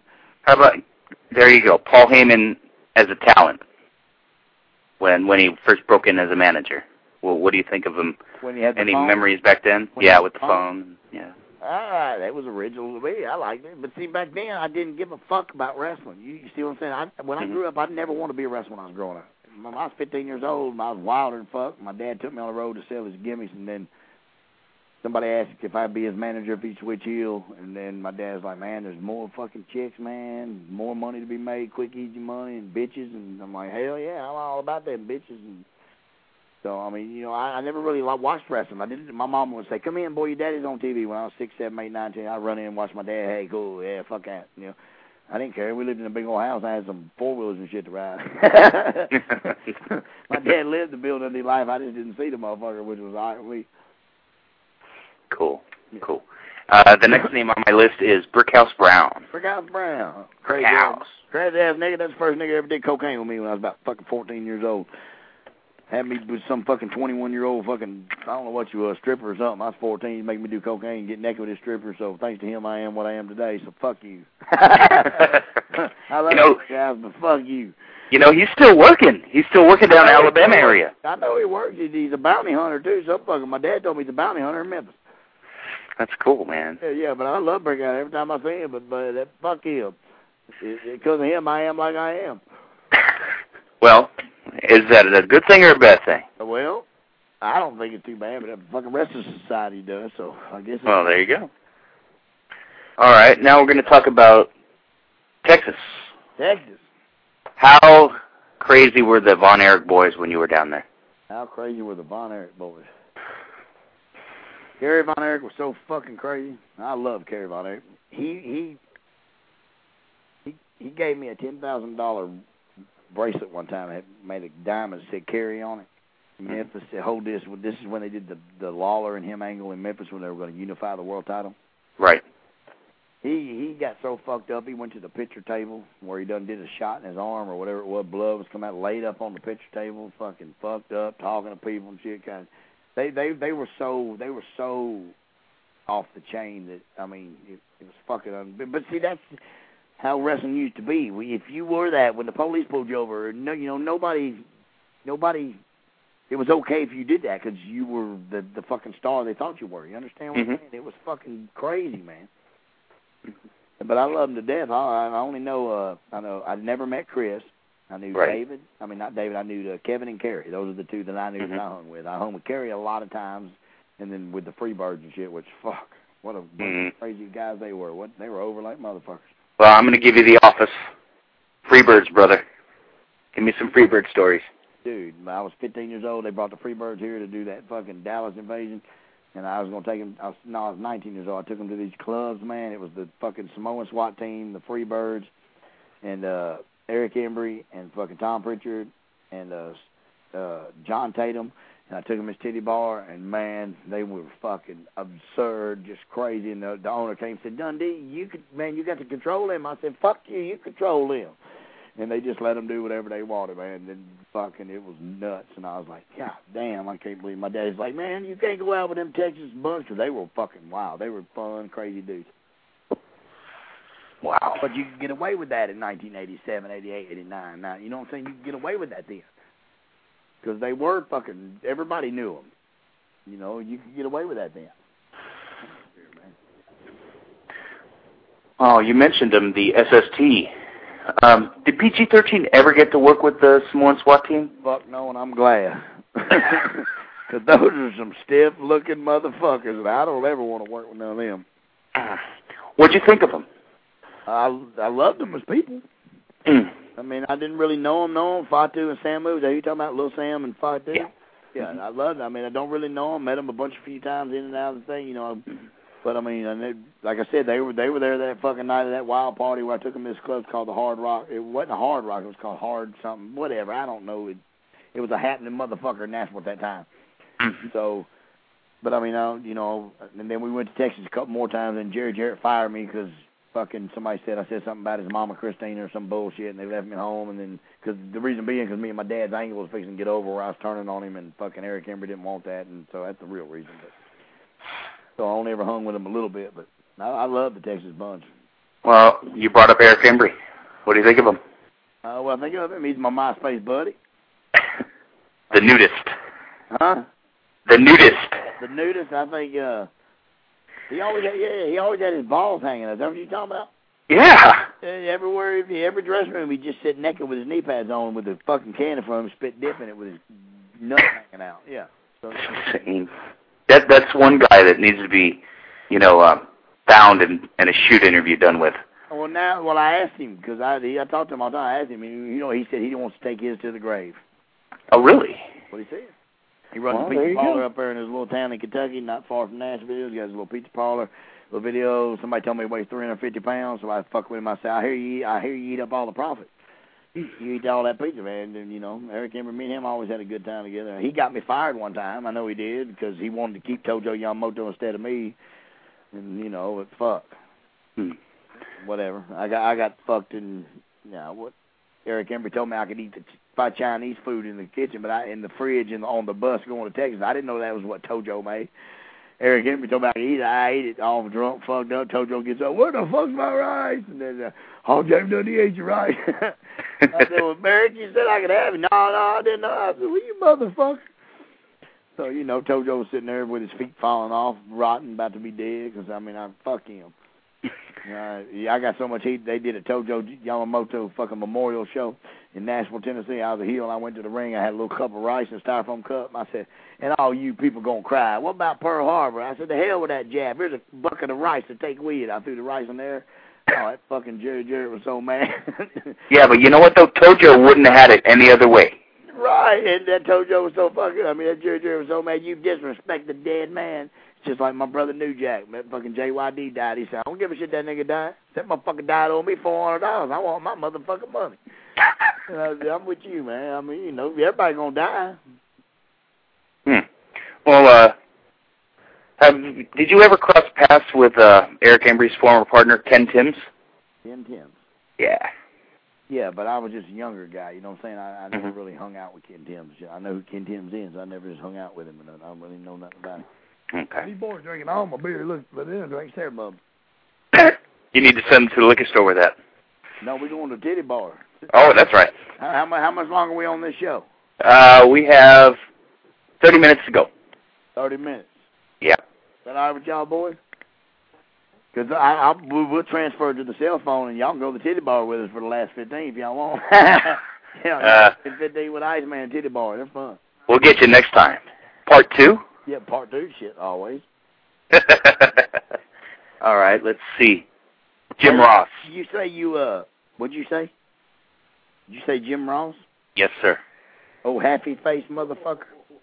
Yes, sir. Yeah, if I ever had my way about it, I'd smack the good side of his face. The good side? Yeah, the good, you know, he's only got that half a face. You know how he talks outside his mouth, hey, King, you said lie. You know, one side of his face is all fucking like Elephant Man-ish and shit. Can I say that on there? Yeah, please. On my shoot tape, I can say it on there. Yep, why not? Because fuck him. He ain't never took a bump in his life. He ain't never been in the ring. He don't know nothing about my business. That motherfucker don't know nothing. He's up there fucking, I don't know what he's doing, because he got paralyzed on the set, they just keep him. That's the way I fucking feel. That guy, fuck him. It's like a time when I came in and I rolled up in there in WWF. I was on fucking, all right, here's the story. This is when I challenged Ken Shamrock. Do y'all know that story? Oh, yeah. Okay, well, this is how I got to it.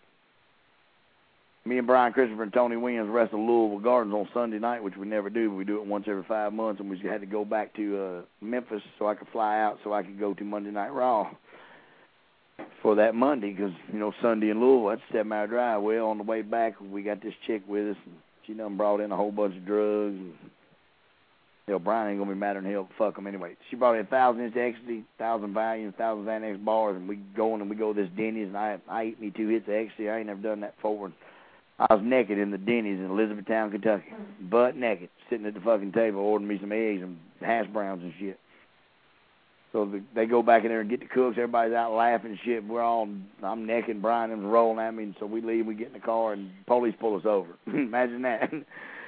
Police pulls over, but I'm dressed by then. But so they run the girl driving's name, and she has a warrant. And now we done flew her in from New York City, right? And a couple of them guys were married. I wasn't, you know, but they didn't want their wife to know, so we had to go ahead and stay in Louisville. So they give me 4 Valiums and 5 Xanax bars. They changed my WWF ticket to fly to Louisville, and I landed in this town in Michigan. I was 200 miles away from the WWF show. So I go up to a cab driver, and I tell him, I need to smoke pot in your cab. The cab driver's like, hell no. I'm like, yeah, I'm smoking. Little old guy let me smoke pot in his cab. He drove me 212 miles. I pull up the WWF show 4 o'clock in the afternoon.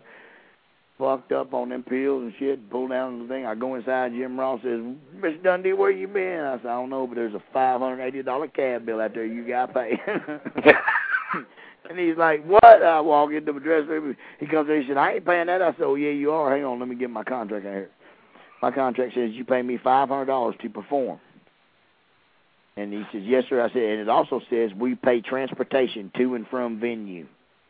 He said, yeah, it does. I said, well, that's how I got here. Cab, $580, go pay that. Boy, he's madder than the motherfucker. He goes out there and pays, and I go in there and pass out. I'm fucked up in the dressing room. I pass out on the floor.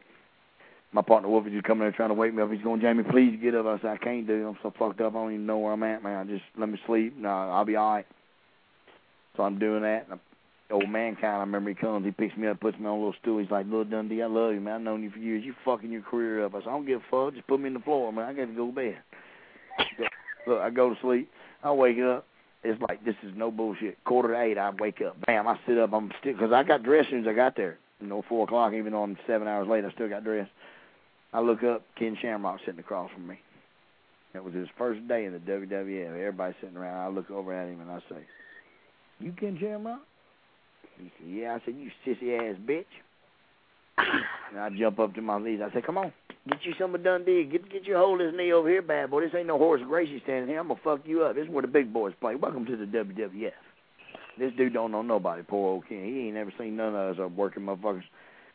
He said, what'd you say? I said, get up, bitch. Dan Severn done told me you got a weak knee. Step up to Dundee. Look, man, that dude starts to stand up. I sit down. I say, oh, ain't you tough. Ken Shamrock going to beat up Jamie Dundee. Man, everybody pops. Fucking starts laughing at old poor old Ken. Ken fucking... He sits back down on his hands. He leaves. We go to the ring. They don't ever even turn my microphone on WWF. I rap, do my thing. I go home. I fly home. I come back in the next week. We're on the shuttle. Me and Ken Shamrock's on the same shuttle going to pick up our rental car. And I say to him, how you do, sir? I'm Jamie Dundee. Yeah. He said, yeah, I know. Stupid little motherfucker. I said, excuse me? He said, you're a crazy little motherfucker, man. I said, I don't even know what that was. And I said, look, dude, you talking about last week? The only way I knew I was on that show was I went home and watched it on Wednesday after somebody recorded. But after that, me and him became all right. So you tell old Kenny Shamrock I love him. Good stuff. Mm-hmm. I got another name for you. Vince McMahon. Vince McMahon. I mean, you just said it, didn't you? There you go. I mean, what else can I say about the guy? He's a fucking genius. Yeah, He's God in the wrestling world. Not mine, but, you know, right now, it's his world, which is a fucking shame because he don't even know what to do with it. But I mean, I don't even got nothing to say about the guy, you know. I don't even think I ever talked to him 3 or 4 times at WrestleMania party. You know, I mean, got nothing good to say or bad to say about. I don't know the dude, but he's a billionaire, so fuck it. Like, you know what I'm saying? My opinion means nothing. He's doing something right. For him. Yeah, for him, but not for the rest of the world. But I mean, that's how it is, but everybody else is too fucking stupid to see that. So. True. All right, I got another name for you. Dirty Dutch Mantel. Dirty Dutch Mantel. I'm gonna tell you a good story. Dirty Dutch Mantel. When I was 13 years old, we moved to North Carolina. My dad was booking North Carolina. We lived there about 2 years. I don't remember who, what, when, whatever, what the fuck. I knew my brother-in-law and Bobby and my sister and them lived down the street, so we all moved there and was running some shit there, and Dutch Mantel was there. I was about 13. I snuck my daddy's truck out. My dad had this little fucking Subaru Brat, and I snuck it so much out, and I'm going down there to the mall, because back then I was about 13, 14. And at the showbiz, man, you could go up there, and, you know, I used to bang the girls that worked at showbiz because they were like 14, 15 too, and they would give you them tokens, them little game tokens. They'd give you like a stack of them. It would be like $80 worth, and I would sell them to the parents. Instead of them paying $4 for a dollar, I'd say, look, man, I'll give you $6 for a dollar, $8 for a dollar. So I would make $40, and I'd go buy me a bag of pots. So that was my little hustle up there. Dutch Mantel one time saw me driving my daddy's truck. I was at a red light.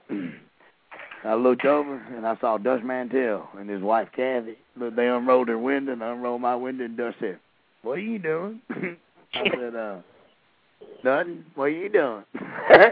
And he said, you better get that damn truck on board right now if I whoop your ass. He said, yes, sir. I went right home, and I knew he was going to tell on me. And you know what? He never told my daddy on me, man. And I was like, damn, that Dutch is all right, man. You know what I'm saying? I just knew. I was 13 years old. My daddy would have fucking kicked the shit out of me. Jeez. Yeah. That's insane. Before we go on, I'd like to throw a shout out to a partner of mine up there in the Pacific Northwest, outside Seattle. Buddy Wayne is listening. Buddy Wayne, like Buddy Wayne I know from Memphis. No, not that Buddy Wayne. Oh, okay. You said Buddy Wayne. I thought he moved to Seattle. It's cold up there and it rains. No, that's the younger Buddy Wayne. He did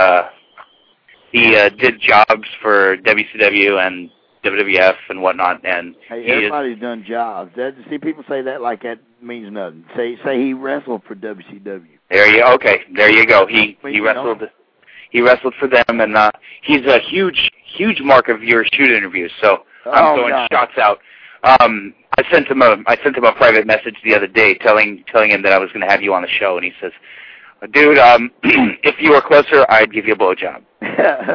Well, just like I'm going to jack Tom off, he's going to give you a hey. So it's all cool. We'll all get together if it ever happens. There you go. So, yeah. And what's his name? Buddy Wayne. Buddy Wayne. Well, Buddy Wayne, thanks a lot, man. I'm glad you fucking enjoy J.C. Ice's entertaining world, but I promise you, everything I tell you is true. Except I changed the name to protect the innocent. Like, if I say Jeff Jarrett did an 8-ball with me, I really meant Jeff Jarrett did 8-ball with me, but Jeff Johnson. I'm sorry. See, changed the name to protect the innocent. All right. We can't go any further without an Iron Sheik story. Oh, my God. The I got an Iron Sheik and an Abdullah the Butcher story for you. Oh, please. And you're going to love, I have two Abdullah the Butcher stories for you, but one of them, all right, the Iron Sheik. Mm-hmm. Well, here I'm gonna give you a George Animal Steel story first. I'm gonna go all through all three, okay? Cool. Me and Wolfie had to go to WWF in 1995 and work the two job boys, and we got a little shot at the Smoking Guns World Title on WWF, okay? Right. 1995. We had a little 4-week deal there. We won this thing with Lawler's company where we won this battle royal, all this bullshit, and we got to go. Right. So we go there, and George Animal Steel's our agent, right? So he comes over to us, and he's like, how you doing, guys? And I said, good, sir. Bye bye. And he said, well, what's your finish? And I said, because we're wrestling these two little job boys. Well, they're not job boys. Well, they were. Whatever. Everybody's a job boy. Anyway, it was Sonny Rogers and Al Brown. Sonny Rogers was one of the best. And you know what? Sonny Rogers trained the guy, Jimmy Blaze, that runs this company that I work for now. There you go. Sonny Rogers is great. I love Sonny Rogers. He's fucking excellent. He's great. He just never said nothing. I just love the guy. But anyway, I got stories on him. Fuck, we could do this show for 6 hours. But anyway, listen. So we go there, and George Animal still comes to me, and he's like, okay, what's your finish, kid? And I said, well, I like to, like, just fucking chew on the turnbuckle. And look, George Animal still says, that won't make you no money. I started laughing, and I said, oh, okay. So, but see, I didn't know that he had a fucking shit bag, colostomy bag. Mm-hmm. So I said, okay, sir. He said, once you finish, we give him our little finish. We do our little deal and come back, and Davey Boy Smith says, actually, I'm saying, what the fuck's that smell? And he says, Davey Boy Smith says, Jamie? He said, do you know George got busted going into Canada smuggling 10 pounds of shit? And I said, cocaine? He said, no, that's what you smell. He's got a shit bag on. And I buzzed that, and I'm like, what's a shit bag? And I didn't know what a colostomy bag. I wanted to show it to me, shit. Everybody's like, no. I said, yeah. Dude just showed me like a bag of shit. I was tripping, man. It was the fucking funniest thing in the world. So that was my George Animal Steel story. So now, who's the next one? Cheeky Baby. Cheeky Baby. I met Cheeky Baby a few times throughout the years, you know, but in WWF, he used to always come to me. Because, you know, me and Wolfie, all we did was Monday Night Raws and the pay-per-views. We got $500 for each time, sing a little song. So we made $2,500 in 5 days. So fuck it, fly us in, we'll do it. We did the 7-month little run with the Royal Rumble, the WrestleMania 13, the Survivor Series 97, In Your House 97, whatever the fuck it was. But every single show, he'd say, Jimmy, baby, come shave Cheeky Baby's neck. Come shave my neck, baby. But look, when I got back there, the Sheik's got like fucking 9 wrinkles in his neck. And it looks like a pack of fucking bratwurst hot dogs. And then I got to peel his neck. See, y'all don't even understand what I'm talking about. I got to fold his neck flat and shave the Iron Sheik's fucking cracks of his fat neck. And to me, I'm like, man, that's the most disgusting thing I've ever heard. But I got to do it because I'm fucking, they're the Sheik and I'm Jamie. Not, you know. And I love. And Abdullah the Butcher used to make me hold up his fat flap so he could put his girdle on. Come here, champ. Hey, champ, give me a hand here. And I was like, what? And he said, just hold that. And the first time I put my arm in there, I was like, what in the fuck? You know them little fat flaps that hang down? You know what I'm talking about? Yep. You get somebody got to hold them up so he can put a fucking rubber girdle on it and make the second and third fat flap be flat. And then I got to drop it, and I told my buddy Mike Anthony, I said, I ain't holding this nigga's fucking fat flaps no more. He got sweat and some stinky shit on my arms, and I wasn't happy about it all, so I ain't ever held Abby's fucking fat flaps again. And then the same night, he took us to the fucking bar in Puerto Rico, and he told the fucking waitress everything was on him, and about 12 of us eating, and then he just disappeared. And that waitress came back, she's like, y'all got to pay. We said, what? Yeah, he ain't here no more. I'm like, what the fuck? Yeah, so Abby, I love Abby. He's a cheap cocksucker. Yeah, he is. Yeah, Abby's fucking house of Chinese ribs and fucking barbecue ribs and Chinese pancakes or something. I'm going there. I'm eating. I ain't paying. I'm leaving. It's in Atlanta, Georgia. I do have a message from the Cheeky Baby. Oh, professional. That's the Sheik. I love the Sheik. I'm breaking you back, Cheeky Baby. The Sheik's got to be working. I know he don't believe that Artie on fucking Howard Stern is Sheik Jr. He don't buy that, does he? Nah. No, it's got to be a work. Has to be. Got to be, because I love Sheik. But Sheik, we're breaking you back. I'm breaking you back, you motherfucker. He's great. Love him. He's great. I Ron can Simmons, never I get love enough Ron of him. Simmons, too. Damn. Ron Simmons. Love him. Used to ride around me and Wolfie with Nation Domination because the Renegade. See, let me tell you how cheap these motherfucking rich fucking big stars are.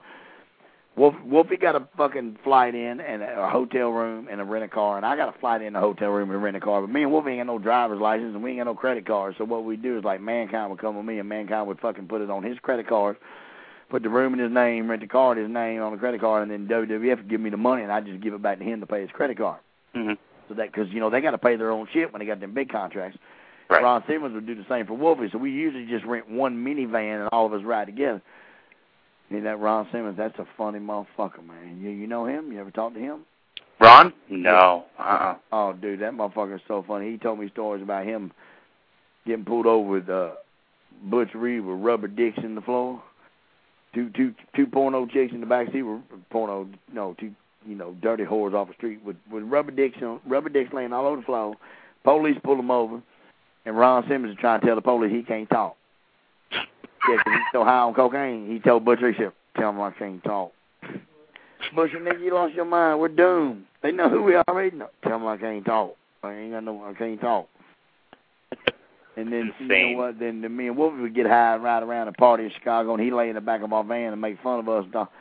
And then I think, you know, he probably said something to somebody. You know, that's how the WWF is. You know what I'm saying? How people love the guy, but then, you know, if you do something in front of somebody, they do it. In wrestling, we call it ribbon on the square. Mm-hmm. If a guy's jealous of you and he sees you do cocaine, fuck two girls and get drunk, then tomorrow he says, y'all should have seen Dundee. That motherfucker's so funny. He goddamn did 2 8 balls, fuck his whore, but he got drunk. That motherfucker. What he's really doing is burying you and knocking you. You know what I'm saying? But they do it in a funny way. It's a jest way. It's funny. Hey, it's 11:45. Y'all got 15 minutes. Y'all better get to rolling. We 13 minutes. Let's see, what else can I bring up? How about Phil Hickerson? There's a name from the past.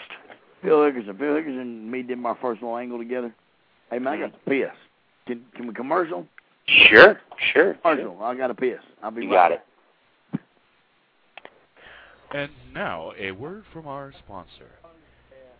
Be sure to check out IVP Videos, www.ivpvideos.com.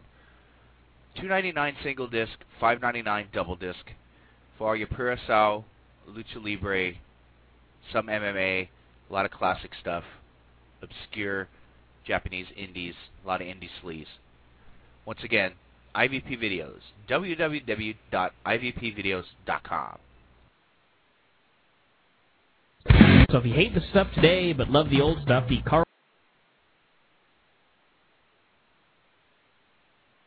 So if you hate the stuff today but love the old stuff... All righty, we're back with Jamie Dundee. Yes, we are. We're coming down to 12 minutes. 12 minutes. You know what? I beat the Rock and Roll Express another time, that. 11:47, Lance Russell said. 11:47. Any Lance Russell stories? Lance Russell was a guy that I watched my whole life growing up. Like I said, I wasn't a wrestling fan, but my mom would holler, "Jamie, your daddy's on." I run in, and Lance Russell, Lance Russell is the greatest wrestling announcer ever. Lance Russell and Gordon Solie is who I'm going to say are the greatest two ever. Well, who do you think? See, I'm going to ask you some questions. All right. Well, you're going to, okay. Lance Russell. Gordon Solie, and Jim Ross for Mid-South and UWF. Yeah, maybe, but see, yeah, you're right. Just in that time period, though. I have a personal feeling about Jim Ross because he's a fucking don't deserve what he gets, but right to me. But you gotta. Solie and Lance, and I got to work with both of them. My first start managing angle, Gordon Solie was the fucking announcer for Ron Fuller in that USA company. That was, and Lance, and when we first started, Lance Russell wasn't around. You know what I'm saying? They brought Lance Russell in later.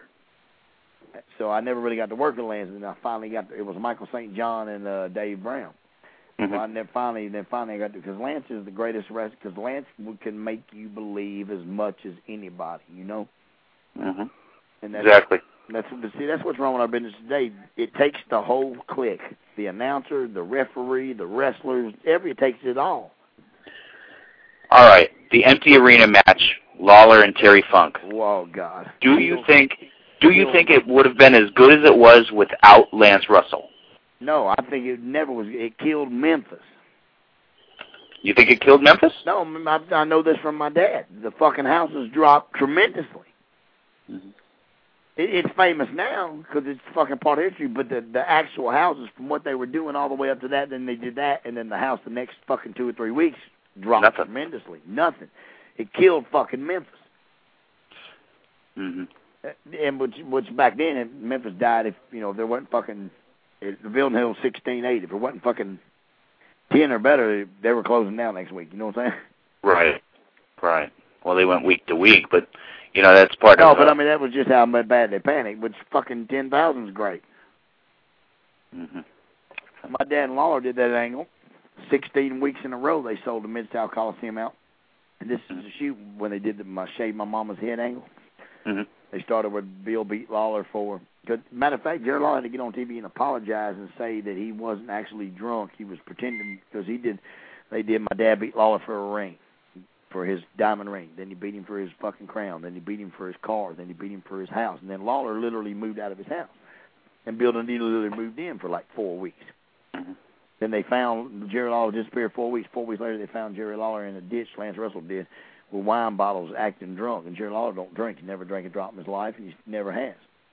Right. He did it so good that when he came back, the people called in and talked about their hero drinking on TV, blah, blah, and he literally had to say, okay, Bill Dundee, I was just playing. I'm ready for the match. And they did the match where Lawler won his fucking car back. Then he won his ring back. Then he won his crown back. Then he won his house back. Then it was Lawler versus Dundee Hair, and they did something there where Lawler Dundee said, well, fuck you, I'll bring my wife. And then they shaved my mom's head. You see what I'm saying? But it was 16 weeks in a row they built that and sold it out. And during that 16 weeks, all the fans on the first fucking 4 matches were in the lobby buying tickets for next week. You see what I'm saying? Mm-hmm. Because they wanted to see what was going to happen next week. And then that's what makes the Southern Wrestling what it is. All right. One of the most famous matches in the Mid-South Coliseum was on April 27th, 1987. Jerry Lawler against Austin Idol. Steel cage, hair versus hair. Right. Do you remember that match? No, I do not. What year? Tell it to me again. That was 87. It was when Tommy Rich was under the ring the whole night. Right, he drank beer. Drinking his beers. Yeah, he was drinking beer and beer pissed out underneath the ring. That's when they did the nut angle where they fucking nutted Lawler, right? Yeah. Right. Yeah. That's classic stuff right there. Good shit, see? But, I mean, that's what, made, because nobody ever assumed he would be under the ring. Tommy got underneath that ring at 6 o'clock. Tommy said, give me 2 cases of beer and a pack of cigarettes, and I'll get on that. Because back then you could smoke in the building, so nobody ever know he was smoking. You know what I'm saying? Mm-hmm. Man, that was good stuff. They just don't do that. They don't book things that way anymore. I can't use the term writing. It just makes me sick. But see, it's like, you remember the guy that put the fucking mask on, like your boss? Remember the guy that put the mask on and exposed magic? Right. I know how that David Copperfield didn't make the Statue of Liberty disappear, but I don't give a fuck how he did it. I'm going to tell you a line I saw about professional wrestling. I've loved it my whole life. R.G. Bunker was watching wrestling one time, and Meathead came in. And he said, Meathead said, R.G., God, why are you watching this old boring stuff? Said, it's all fake. Said, they know who's going to win or lose. And Archie Bunker said, yeah, Meathead, they do, but I don't. Exactly. And that is why our entertainment gets over like it does. And that's what's wrong with today. These fucking people that wrestle, they watch this shit. They do 4,000 things in 4.5 seconds. The human brain, you got to tell a story. It's a soap opera. It's a fucking play. Mm-hmm. Exactly. It's a play. It's a physical play. And if I went to a play and the dude went, hey, I love you, buddy, and he swung out of a fucking tree and dropped down, and everybody cheering their bells, what the fuck? Your brain can't comprehend that. It's a play, and they don't understand that. They don't understand how our business works. They can't wrestle. Yeah, exactly. That's the problem. That is definitely the problem. Nowadays, it's unwatchable. It's not what I grew up loving. It's not Bruiser Brody and you know what? Vince Jerry Blackwell brawling. Why? Because he's got 24/7, and I guarantee you're just like me. I like to go watch that fucking shit with the Von Erichs and WCCW. Mm-hmm. I like to turn that on. I smile when I see that. I'm like, fuck, ain't that great? Look how simple that was. Ain't that great? Yeah. No. And I watch all them old shit, and I think, fuck, man, they don't even understand, man. They make it so hard. But, I mean, how do we top killing the guy? Pull out a gun and stick it in his mouth and pull the trigger. Yeah, but that's the second dead dude. He ain't first. Yeah, no shit. We killed Owen. How do you top that? I mean, we've gone that far. How the fuck do you top it? Nothing. Well, I'm ready to go to Mexico and fucking Puerto Rico. See, Puerto Rico won't let me come back because they know I'll just live there forever. But living on the beach. Brother, I don't give a fuck. Doing gimmicks and drinking. My day is $80 a fucking week. Throw my shit in the day, and when I want to go back, I will. If I don't, lay on the beach. The sun comes up 5:30 in the morning, goes down at 10 o'clock at night. I can sleep between that time. There you go. You know.